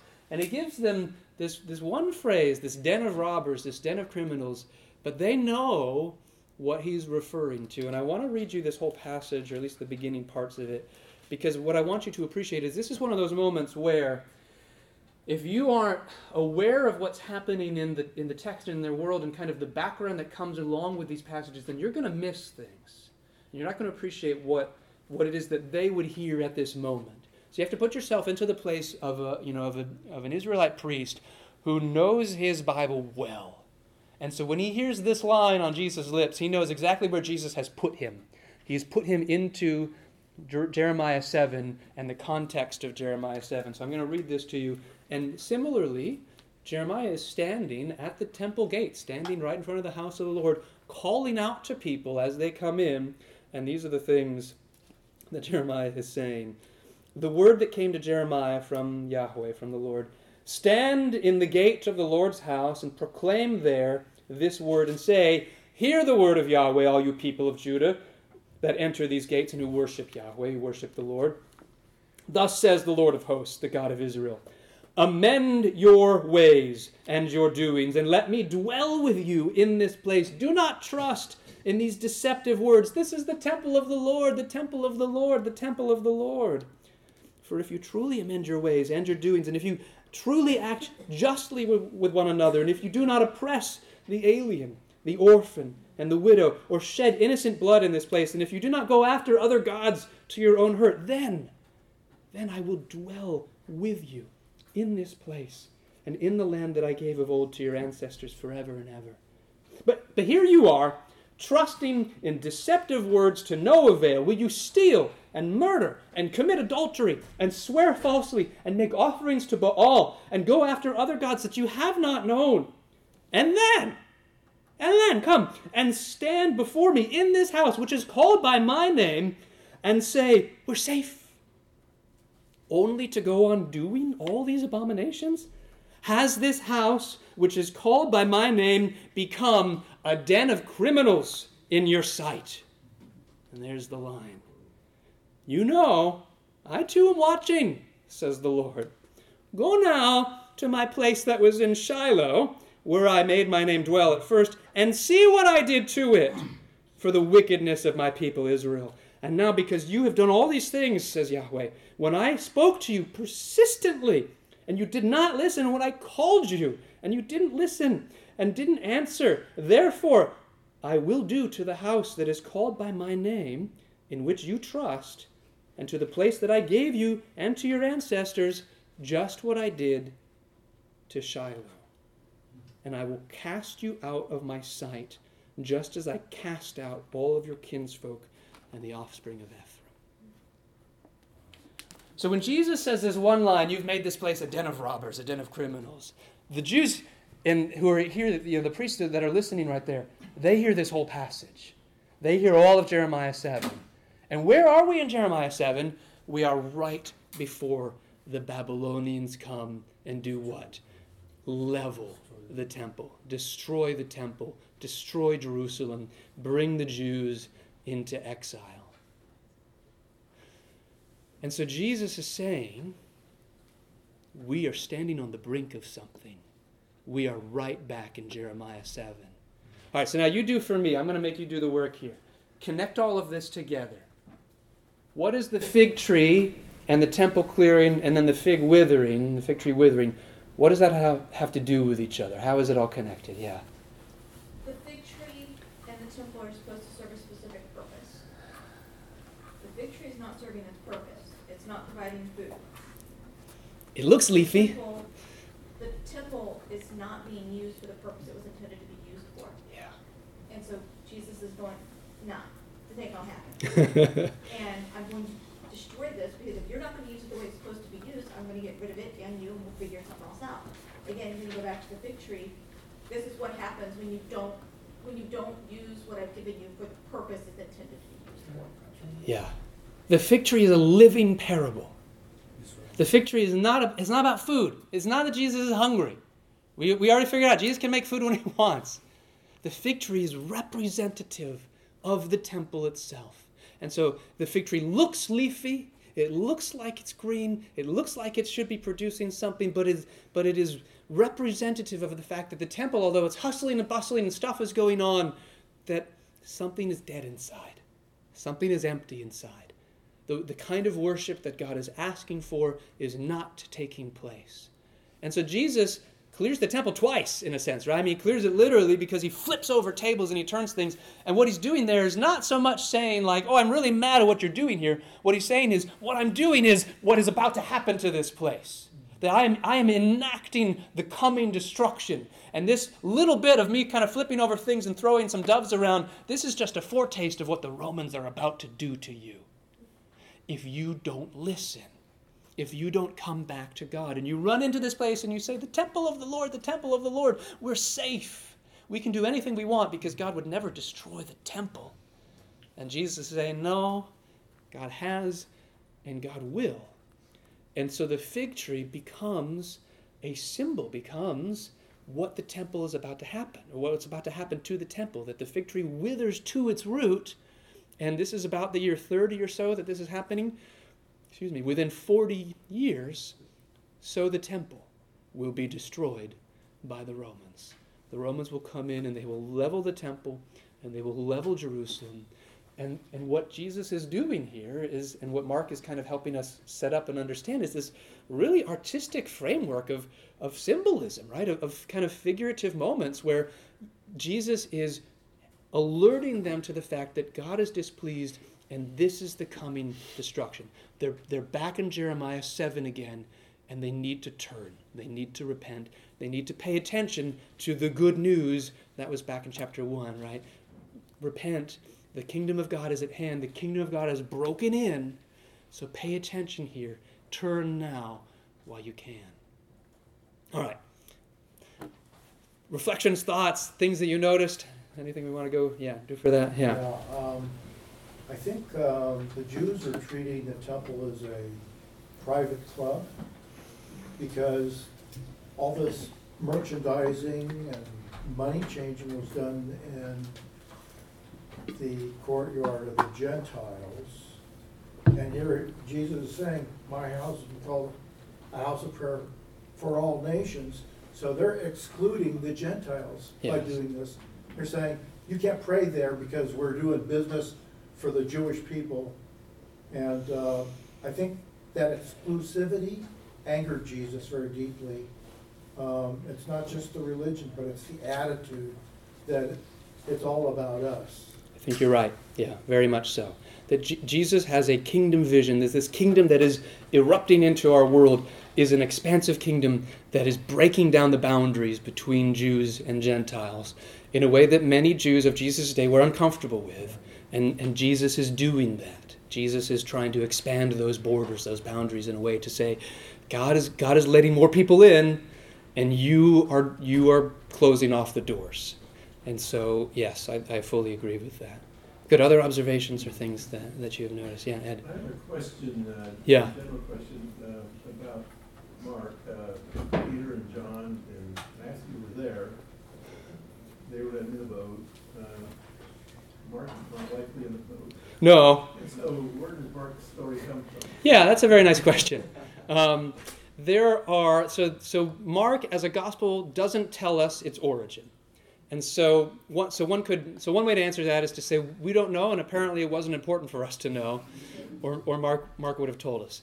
But I can also tell you what the earliest church traditions are on that. And so we have an early figure by the name of Papias, who's writing around the turn of the first century, so into like the 110s, 120s or so, who relates to us this idea that Mark was not an eyewitness to Jesus, in fact, explicitly not an eyewitness to Jesus, but that he followed Peter around and that he would write down Peter's stories, basically. He'd write down Peter's preachings, and Papias says he interpreted Peter. We don't know if that means that he translated him or if Peter was hard to understand, so he explained what Peter was talking about.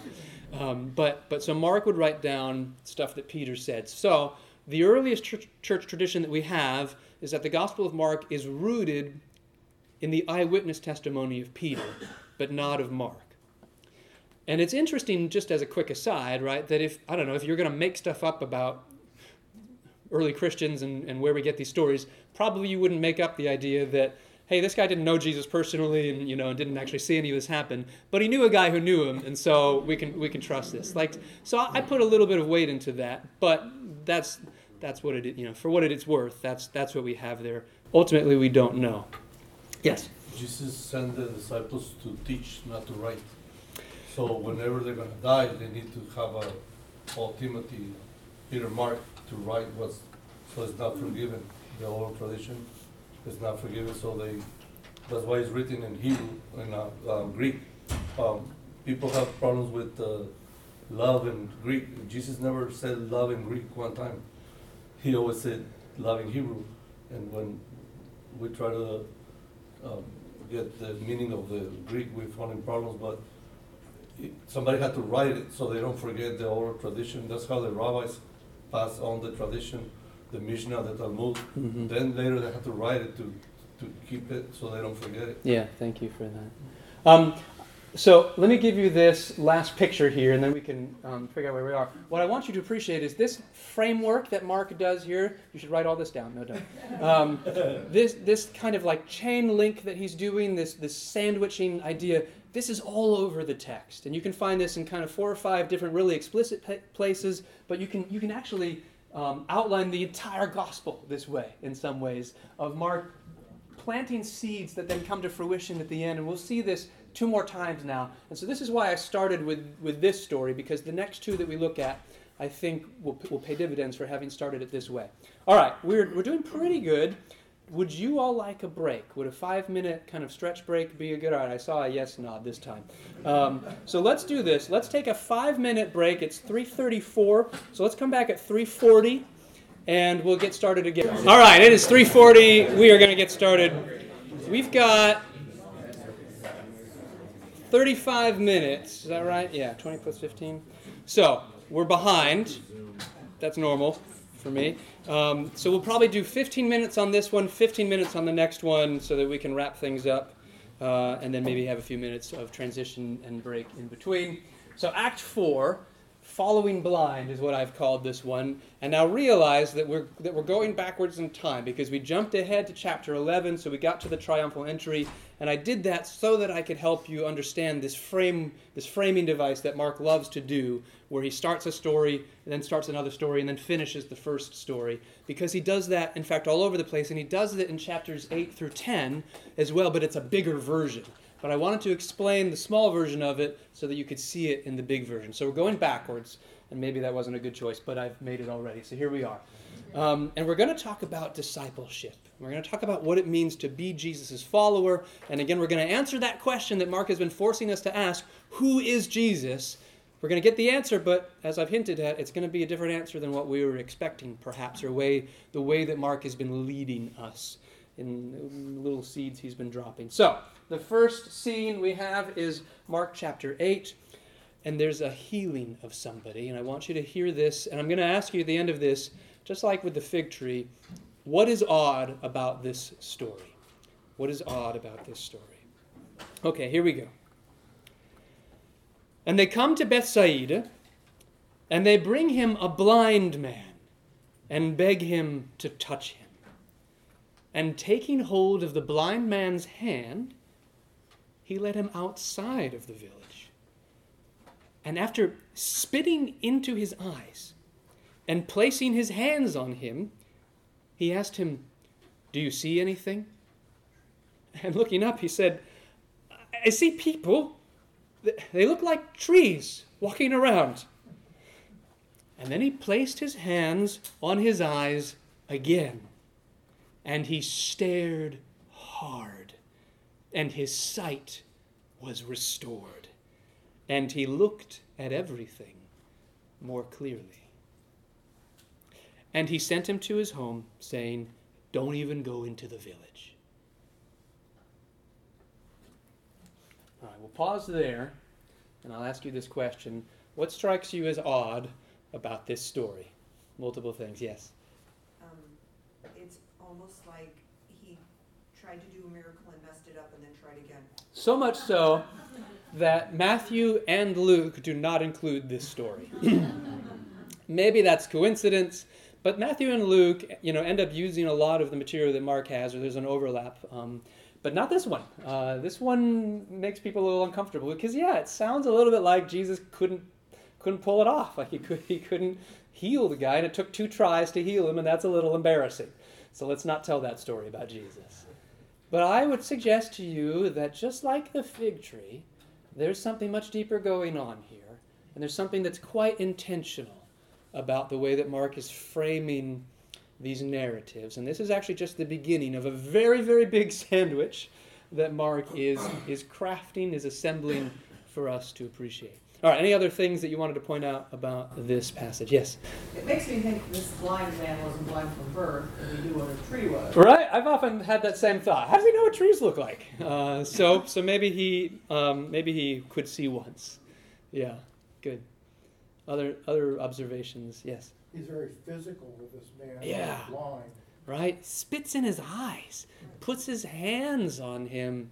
And we know that Jesus is capable of doing things remotely, but this one he wants to get his hands dirty in for some reason, which is interesting. Yeah. He's taking him outside of that village. Mm-hmm. Instead of just healing him right there. Yeah. He's already there. Why not just do it right there? But no, he leads him by the hand. He's a blind man, so this is a long walk, right? And you're leading him. And then does it. And then what does he say to him at the end? Don't even go back. Don't go to the village. And again, it's all about this revealing, concealing, that Jesus wants his identity known, but he wants it known in a particular way. And this is the culminating moment of that. So this brings us now to our next scene. So let me do the next one here. So listen, and then we'll ask the same question. This is this is the very next thing that happens. And Jesus and his students went out to the village of Caesarea Philippi. And on the way, he asked his students, "Who do people say that I am?" And they said, "John the Washer, and others Elijah, and others one of the prophets." And then he asked them, "But you, who do you say I am?" Rock answers him, "You're the anointed one." But he reprimanded him to speak to no one about him. We'll pause there for a moment. And I said him, but it's actually them, so I apologize. I flubbed that one. He reprimanded them to say no, to speak to no one. What did you hear? Observations? Yes? He started the gospel with Isaiah, and most of the gospels based on Isaiah. And Mm-hmm. Isaiah said that the Messiah will come healing blind, nobody else could do these miracles but the Messiah. Yeah. And precisely in the region around Galilee. That's why he says in the name of the city when he starts in both. Because he will be doing what Isaiah said the Messiah will be doing. Thank you.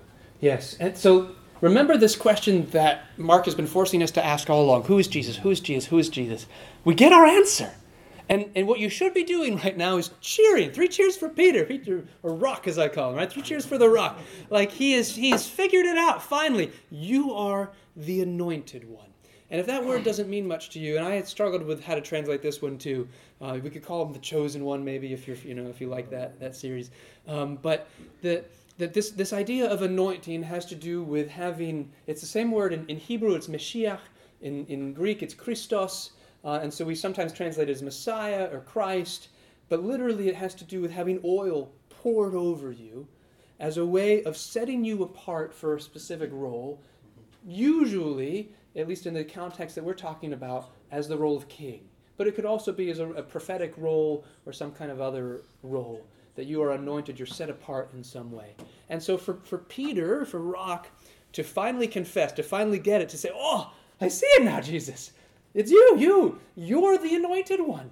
You're the one who's coming, and oh man, this is going to be good because you can control and you can bring back the dead, and you can heal the diseases, and this is going to be the best Messiah. Like, oh man, I joined the right club. Like Peter, it's all just kind of becoming clear to Peter at this moment, and then for you as a reader, in a sense, like it should also be coming clear to you, and you're like, oh yeah, he is the anointed one, he is the Messiah, he is the chosen one.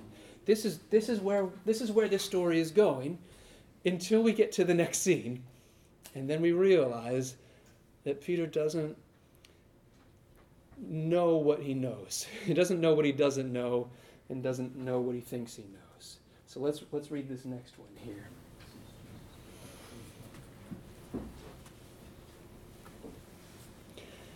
And he began to teach them that it's necessary for the Son of Humanity to suffer many things, and to be rejected by the elders and the chief priests and the scholars, and to be killed, and after 3 days to rise again. Now, he was speaking the word openly, but taking him aside, Rock began to reprimand him. But turning around and seeing his students, he reprimanded Rock and says, "Get behind me, you accuser, for you're not considering God's affairs but human affairs." And calling for the crowd along with his students, he said to them, "If any want to come behind me, they must deny themselves and pick up their cross and follow me. For those who want to save their life will lose it, but those who lose their life because of me and the good news will save it." Okay. So what we discover here is that, I love this scene, right? Is that Peter has just confessed that Jesus is the Messiah, and internally you're saying, yes, he gets it. And then the next thing that Jesus does is tell him what kind of Messiah he is. "I'm not the kind of Messiah that you are expecting, Peter. I am a Messiah who is going to suffer, and who is going to be rejected, and who is going to die, and raised from the dead." He doesn't leave that part out, but they don't seem to hear that part ever whenever he says it. And so then Peter, and this is my paraphrase, or Peter kind of says, "Oh, Jesus, could I talk to you here in the corner for a second? I don't think you understood what I just said. I just said that you're the Messiah. The Messiah means that you win. The Messiah means that we take over. The Messiah means that the victory is yours." And then Jesus says, "Peter, let me bring you back into the crowd here for a moment. Get behind me, Satan. You don't know what you're talking about. You have this worldly idea in mind, but I have divine things in mind." That Peter can only see what his powerful kind of kingdom, world kingdom-centric focused idea of what a Messiah would be is. And Jesus is trying to reorient that. And so from this point forward, and you notice that we have this line, and it was the section before this one, I think, on the way, verse 27, on the way. This is actually a kind of running theme in Mark. 4 times this will show up, where Jesus is on the way, and you might remember maybe from the book of Acts that later this becomes a way even of describing Christianity, that they are the people of the way. And that along the way, that Jesus is trying to say, okay, now let me show you what it means to be on my way. Let me show you what it means to be on the path that I am on. Because this gospel has been bringing us somewhere all along, and you thought it was going one direction. You thought it was going to this victorious Messiah who was going to redeem the people through some kind of military might or victory or become the new king of Israel somehow. But now it suddenly takes a sharp turn in chapter 8. And even though they understand that Jesus is Messiah, they don't understand what kind of Messiah he is. And this happens 2 more times, so 3 times total in this section of chapter 8 through chapter 10. We don't have the time to go over these other 2, and I already knew that we wouldn't. So I've just summarized them here for you. But what happens is that 2 more times Jesus predicts his suffering and his rejection and his death, and then each time, and it's like clockwork, each time the disciples do something stupid that demonstrates that they have no idea what he's talking about, that they have totally misunderstood his meaning. And so he'll say it again, and then so in chapter 9 he does it again, and then the next thing that we find out is the disciples have been on the way, so they're on the way, but they're arguing on the way, and they're arguing about who's greatest, who's first. And Jesus is like, what? Do you not yet grasp? Are your hearts still hard? How are you not hearing the things that I'm saying? And he says, anyone who wants to be first in this kingdom shall be last of all and servant of all. And we're learning that Jesus has an upside-down kingdom. That, he is a king. That's what Messiah means. That's what anointed one means. He is a king, but the kingdom is reversed. And so we're beginning to get that picture. And then again, he does it in chapter 10, where he tells them, I'm going to suffer, I'm going to be rejected, I'm going to die. And then what happens next is we discover that James and John come and have a special request for him. And it is, we want to sit at your right and your left in your glory. And what they mean is, Jesus, when you take your throne in your kingdom, we want to be your right hand and left hand guys. We want to be number 1 and number 2 and number 3 in this kingdom that you are ushering in this kind of new world order that we think that you're starting. And Jesus says, you don't know what you're asking for. You don't understand. Can you drink the cup that I drink? Can you be, and if we use my phrase, can you be washed with the washing that I'll be washed with? Can you be baptized with the baptism that I'm going to be baptized with? And these are known metaphors for suffering. These are suffering images. Jesus says, can you go through this suffering? And to their credit, they say yes. And to Jesus' credit, or to their eventual credit, Jesus says, and you will. You will. And they do. But not in this story, because what happens when Jesus is crucified? There is somebody on his right and his left. But who is it? Is it James and John? Nope, it's not James and John. It's 2 criminals. That same word that we've already talked about. It's these criminals that are there. And just as a quick aside, even though I don't have the time to do it, I'm going to do it anyway. Ed brought up the question of who wrote this, and then in the break he asked me, what about the guy who runs away naked? And so I imagine that many of you had that same thought, because that's kind of a common tradition that maybe the author inserts himself into the story as the guy who runs away naked at the arrest of Jesus. It's a great story. I love the story. I don't think probably it's the author of Mark, but it actually does have deep instructive value, because what did we just learn? What does it take to be a follower of Jesus? What do you need to do? Give up everything to follow Jesus. What does this guy do in the middle of the arrest? He gives up everything to run away from Jesus. And so he is the antithesis. He is the opposite of what a true disciple is.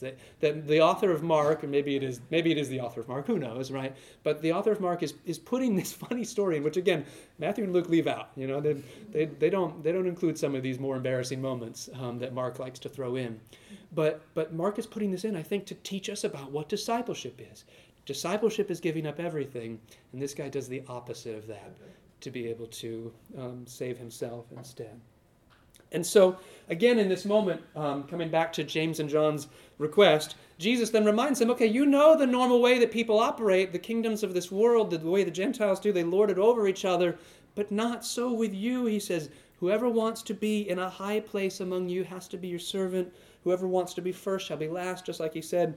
And then he says this about himself, even the Son of Humanity, and you probably caught that I changed the Son of Man to Son of Humanity, just a way of helping you understand that Jesus is talking about being a human being. And there's this contrast with Son of God and Son of Man there, but we can leave that for a moment. Even the Son of Man, he says, didn't come to be served, but to serve and to give his life as a ransom for many. And so again, Jesus is trying to lay out what this kind of kingdom is. And then we get to our last and final scene of this section. And lo and behold, it's another healing.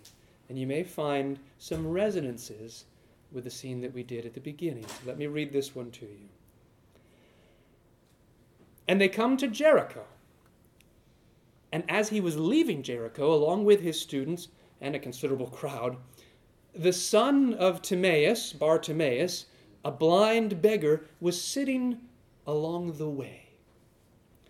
And after hearing that it was Jesus the Nazarene, he began to cry out and say, Son of David, Jesus, have mercy on me. And many reprimanded him to be silent, but he cried out all the more, Son of David, have mercy on me. And stopping, Jesus said, Call him. And they called the blind man, saying to him, Take heart, rise, he's calling you. And throwing off his outer garment, he jumped up and he came to Jesus. And answering him, Jesus said, What do you want me to do for you? And the blind man said to him, Rabboni, I want to see again. And Jesus said to him, Go, your trust has saved you. And immediately he saw again, and he began following him on the way. All right, so you do the work for me. Connect these scenes together. Why start with a blind man, end with a blind man, and have these three moments in between? What is Jesus doing? What is Mark doing in this intentional structure that is happening here? What do you think? I think you go back to the question Jesus asked in the first healing. Can you see anything? That's sort of odd for Jesus in doing a miracle. Right? Yeah, right? How's it working so far? But then the other stories relay that they don't really see. They see a little. Uh-huh. They're not getting it yet. This guy's willing to give up everything. Yes, precisely, right? So the disciples are just as blind as these people that need healing, but they don't know that they're blind. And they think they see that Jesus is the Messiah, and that's partly right. And so what? They see, but people are like trees walking around. They don't see fully. They don't see what kind of Messiah he is. And so Jesus or Mark, depending on how you think, how far this goes exactly, right? That again, these are living parables. That these are moments that are happening. It doesn't mean that they're not, taking place in reality. I don't mean that, but I mean to say that they have meaning beyond just the surface meaning. This isn't just a healing of a blind man. This blind man is representative of the disciples. Just like the fig tree was representative of what's happening or what will happen to the temple, these blind men that are on each side of this, is again, that's that sandwich, that framework, that in between we discover actually the really blind people are the disciples themselves. They're the ones who need healing. They're the ones who think they see, but they don't. And that every time that Jesus gives them a description of what it means to be his follower and who he really is, what kind of disciple, what kind of Messiah he is, and what kind of disciple he's expecting, every time he does that, they get it wrong. And the first time Peter reprimands him, Peter rebukes him and says, no. And the next time they argue about who's greatest. And the third time, James and John say, hey, we want to be number one and number two. Number two and number three, and in your kingdom. And so each time they don't get it, and they show that they are blind and they need sight. And that's the kind of the power. And this is why I'm hoping to work through this with you, is that when you understand the framework of what a gospel writer is doing, and again, the literary artistry that is being invoked here, that these are more than just straightforward stories. This isn't just kind of rambling assembling of different fun stories about Jesus. Oh, let's throw in that one about the naked guy. There's craft here. There is intentionality here. And that when you see all of that juxtaposed together, you can begin then to know what you need to do for yourself as a disciple of Jesus. And this is where it culminates for me, that the disciples can't accept the reality of who Jesus is without also accepting the reality, the necessity of his suffering and his death, and the fact that that is their path too, and that is our path too. That is where this story is going, and that's the implication of this, that it's not enough to know Jesus' title. We have to know what that title means and what it involves and what it means to be on the way of Jesus, in the way that this blind man gets on the way, right? Are you willing to go all the way to the end of this gospel? Are you willing to go all the way to the cross? This is a hard teaching. This is hard stuff. And Mark is trying to bring you there. In fact, Mark kind of tricks you into getting there because he gets you to chapter 8 and he says, oh, look how great Jesus is. Oh, and did you see where this is going? Cross, suffering, difficulty, trial. But this is part of the story. How far will you follow? All right, we are nearly at the end of our time. We've got like 10 minutes or so, but that'll be enough just to kind of briefly do our very last story here, and I apologize that we won't be able to unpack it probably to the full weight that I would like to. I can stick around for a few minutes if there are going to be leftover questions, which there may be for this, because this is some tricky stuff here. But I will make sure that we end on time at least, so that if you need to go, you can go. We're at the end here, and as you may be aware, the manuscript evidence of the Gospel of Mark is varied, and this can be very unsettling, kind of difficult. And so if this is your first introduction to this, I apologize that I haven't left enough time to really unpack it to the degree that it needs to be unpacked. But what you should be aware of is that the way that we have these texts at all, right, is that people had to physically write them out by hand. And that for the first 1,500 years or 1,400 years of Christianity, that's the only way that you ever got access to a text. And again, remember, the whole point of this class is that most of the time people were not reading these texts at all. They were hearing these texts read in church. And so we live in a print culture which changes everything, and we think of kind of a stable text. But in their world, everything is handwritten. And if you've had the experience of having to type something that you were kind of copying or something, you know that people make mistakes or things change. And basically, manuscripts are different from each other. No two Greek manuscripts are exactly the same. Most of the time, like 99.9% of the time, these differences don't make a lot of difference in terms of the way that we translate or in terms of the meaning.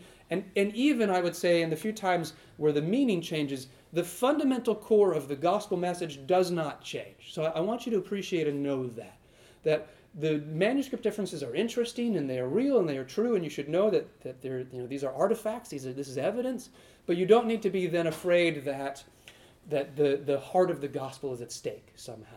And even kind of the most, the kind of reluctant, what do you call it, text critics, the people who kind of study this for a living and who kind of place the least amount of credence in the text, would probably, I would say, agree that the core message of the text, in the grand scheme of things, is not changed by these.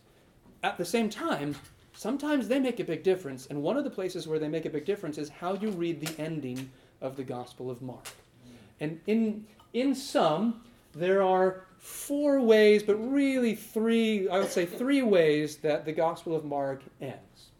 There are manuscripts of the Gospel of Mark that end right at verse 8, and we'll read it in a second so you know what that is, but it's the moment where the women leave the empty tomb, and it's a weird place to end. It says, they said nothing to anyone, for they were very afraid. The end.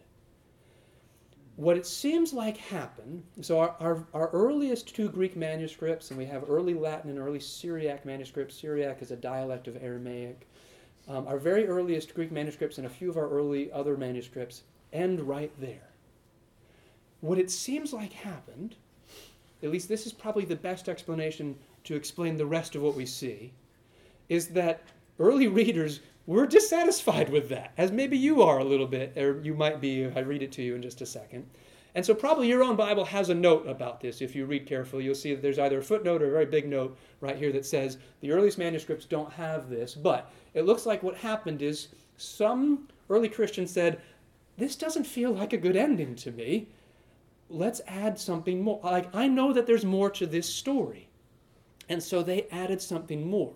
And they added it really early, like 2nd century, because we have early Christians who are referring to this as early as the 170s or so. 170s, 180s. So this is an old ending. It's not something that they wrote a few years ago. This is an ending that has existed for a long time. And today, the bulk of the manuscripts actually have this longer ending that goes from verses 9 all the way through 20, the one that you're more used to and the one that shows up in your Bibles. But it's actually not the only ending that exists. There's a handful of manuscripts that have yet another ending, a shorter ending, that goes to 16:8 and then has this kind of basically like a one-line way of wrapping everything up. And the very fact that this shorter ending exists, and I have some pictures here for you if you want, because, you know, who doesn't love looking at ancient manuscripts? That the very fact that this short ending exists at all probably tells us, not that it's original, but that what happened was people were dissatisfied with the ending, and so they wrote multiple endings. Some people had this longer one. Some people said, let's go with the shorter one.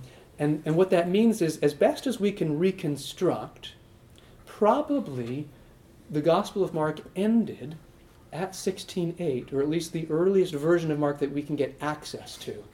Maybe it had a different ending at some other point. But the earliest Gospel of Mark that we can get access to probably ended at 16:8. And that changes the way that you hear the story in certain significant ways.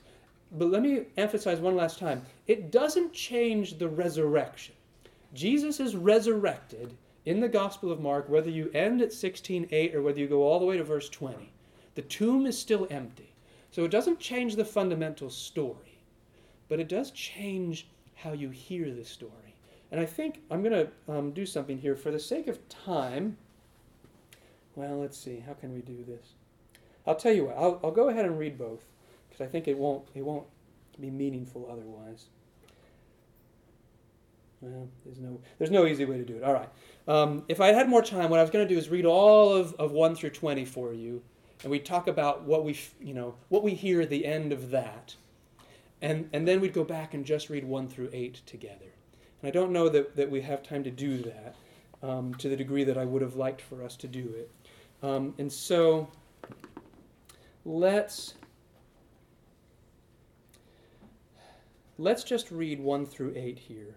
And we'll pause here, and I assume that you know 9 through 20, at least to some degree, and you can go back and read it. And we can contrast the two, kind of knowing what's in that longer ending, even without having read it together. I think that'll be the best way to do it. So let me read this to you now, and you hear this ending, and imagine for a moment that this is how the gospel ends, that this is where the story wraps up.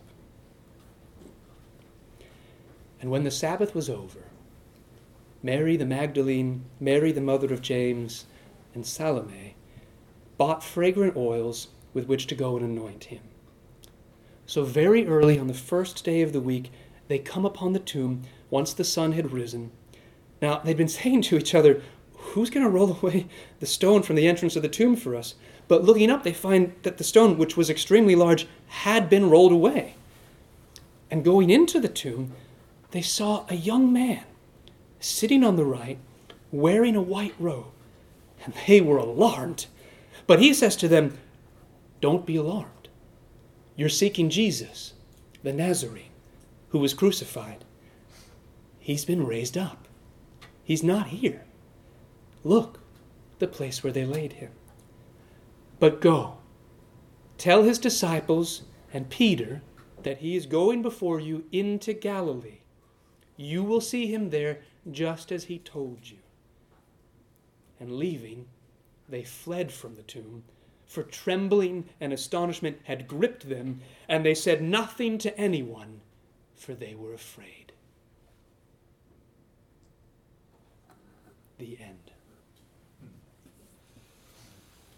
What does that do to you? imagine for a moment, and again, if we had more time, we'd kind of look at the longer ending, and we'd talk about this kind of more complete version that kind of wraps everything up. And I'll put it for you here, just so you can maybe remind yourself what's in it. We meet Mary Magdalene again. Jesus appears to different people on the road. We kind of get summaries of these different stories. Jesus sends them out into the world and so forth, tells them what will follow them, and we get this really nice line, and they went out, proclaimed everywhere, while the Lord worked together with them and confirmed the word through the signs that followed. So it's a very, very nice, tidy ending there. But now go back to this one. If you end here, what does it do for you? There's no male witnesses. Okay, one, yeah, so the men are out of the scene, so that's very interesting. Yeah, Andrew? Well, it's like if they didn't tell anyone, when are we hearing about it? Right? Yeah. So they didn't tell anyone. Where'd the story come from? How did we get this? So that's interesting. Good. What else? I saw a hand in the back. Yeah. It's like one of the healings Jesus sometimes tells people, go and tell it. Sometimes he says, don't say a word. Right. Sounds like there's a little civil disobedience here. So It's a weird reversal, right? This time the angel says, go tell. And what do? They don't tell anybody. And so it's just this lesson in discipleship here. And it's about the identity of Jesus, what we do with that. Yeah. I've always preached that it was almost like the end of Jonah, because yes, there's not a resolution. The only resolution is the fact that you begin to embody that resolution for yourself. It calls for a personal resolution. Yes. And so remember the analogy that I gave you at the beginning of this class, if you can think back 2 hours and 13 minutes ago, right? That what is the gospel like? It's like this moving train, and suddenly, whoa, here we go, and we're off, and we're in the middle of the story. And what has just happened is the train is going, and you just got kicked off the train, basically. But the train keeps going past you, and the story keeps going. And as I think Andrew said, right? Like, how do we know the story? Somebody said something to somebody, or we wouldn't have any of this. So obviously, this isn't where the story really ends. But I think what Mark is forcing us to do is to say, but how will your story end? What are you going to do next? Are you going to embrace this identity of Jesus as a suffering Messiah? And are you going to follow on the way? Are you going to get on this train? Anachronistic analogy, but bear with me, right? Are you going to jump on board here and follow along to the end? And think about, narratively speaking, what the angel tells them to do or where Jesus will meet them. He says, go back to Galilee. And if you want to think about in terms of a story, what does Galilee represent? Galilee is where this whole story started. We're in Jerusalem right now, but Galilee is back to chapter 1. And in a way you could say this is the angel saying, go back and start the story over again. Pick up chapter 1 and reread with new eyes, with new ears, with eyes that see and ears that hear, and see if you're willing, see if you can, now that you know the identity of Jesus, see if you're willing to get on the way with him. See if you're willing to go all the way to the cross with this suffering Messiah who invites you into this new kingdom of God that is breaking into our world, but that is dangerous and that leads to difficulty also along the way.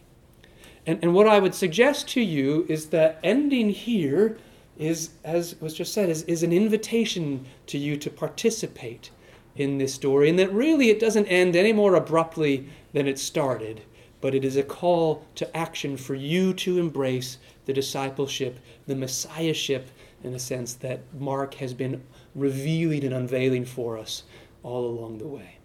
So I will stop there. There are many more things that we could say and could have gone through, but I hope that this has been helpful to you to understand and unpack and think about what it is the Gospel of Mark is doing, and I'll stick around for a few minutes if you have other questions. Thanks very much.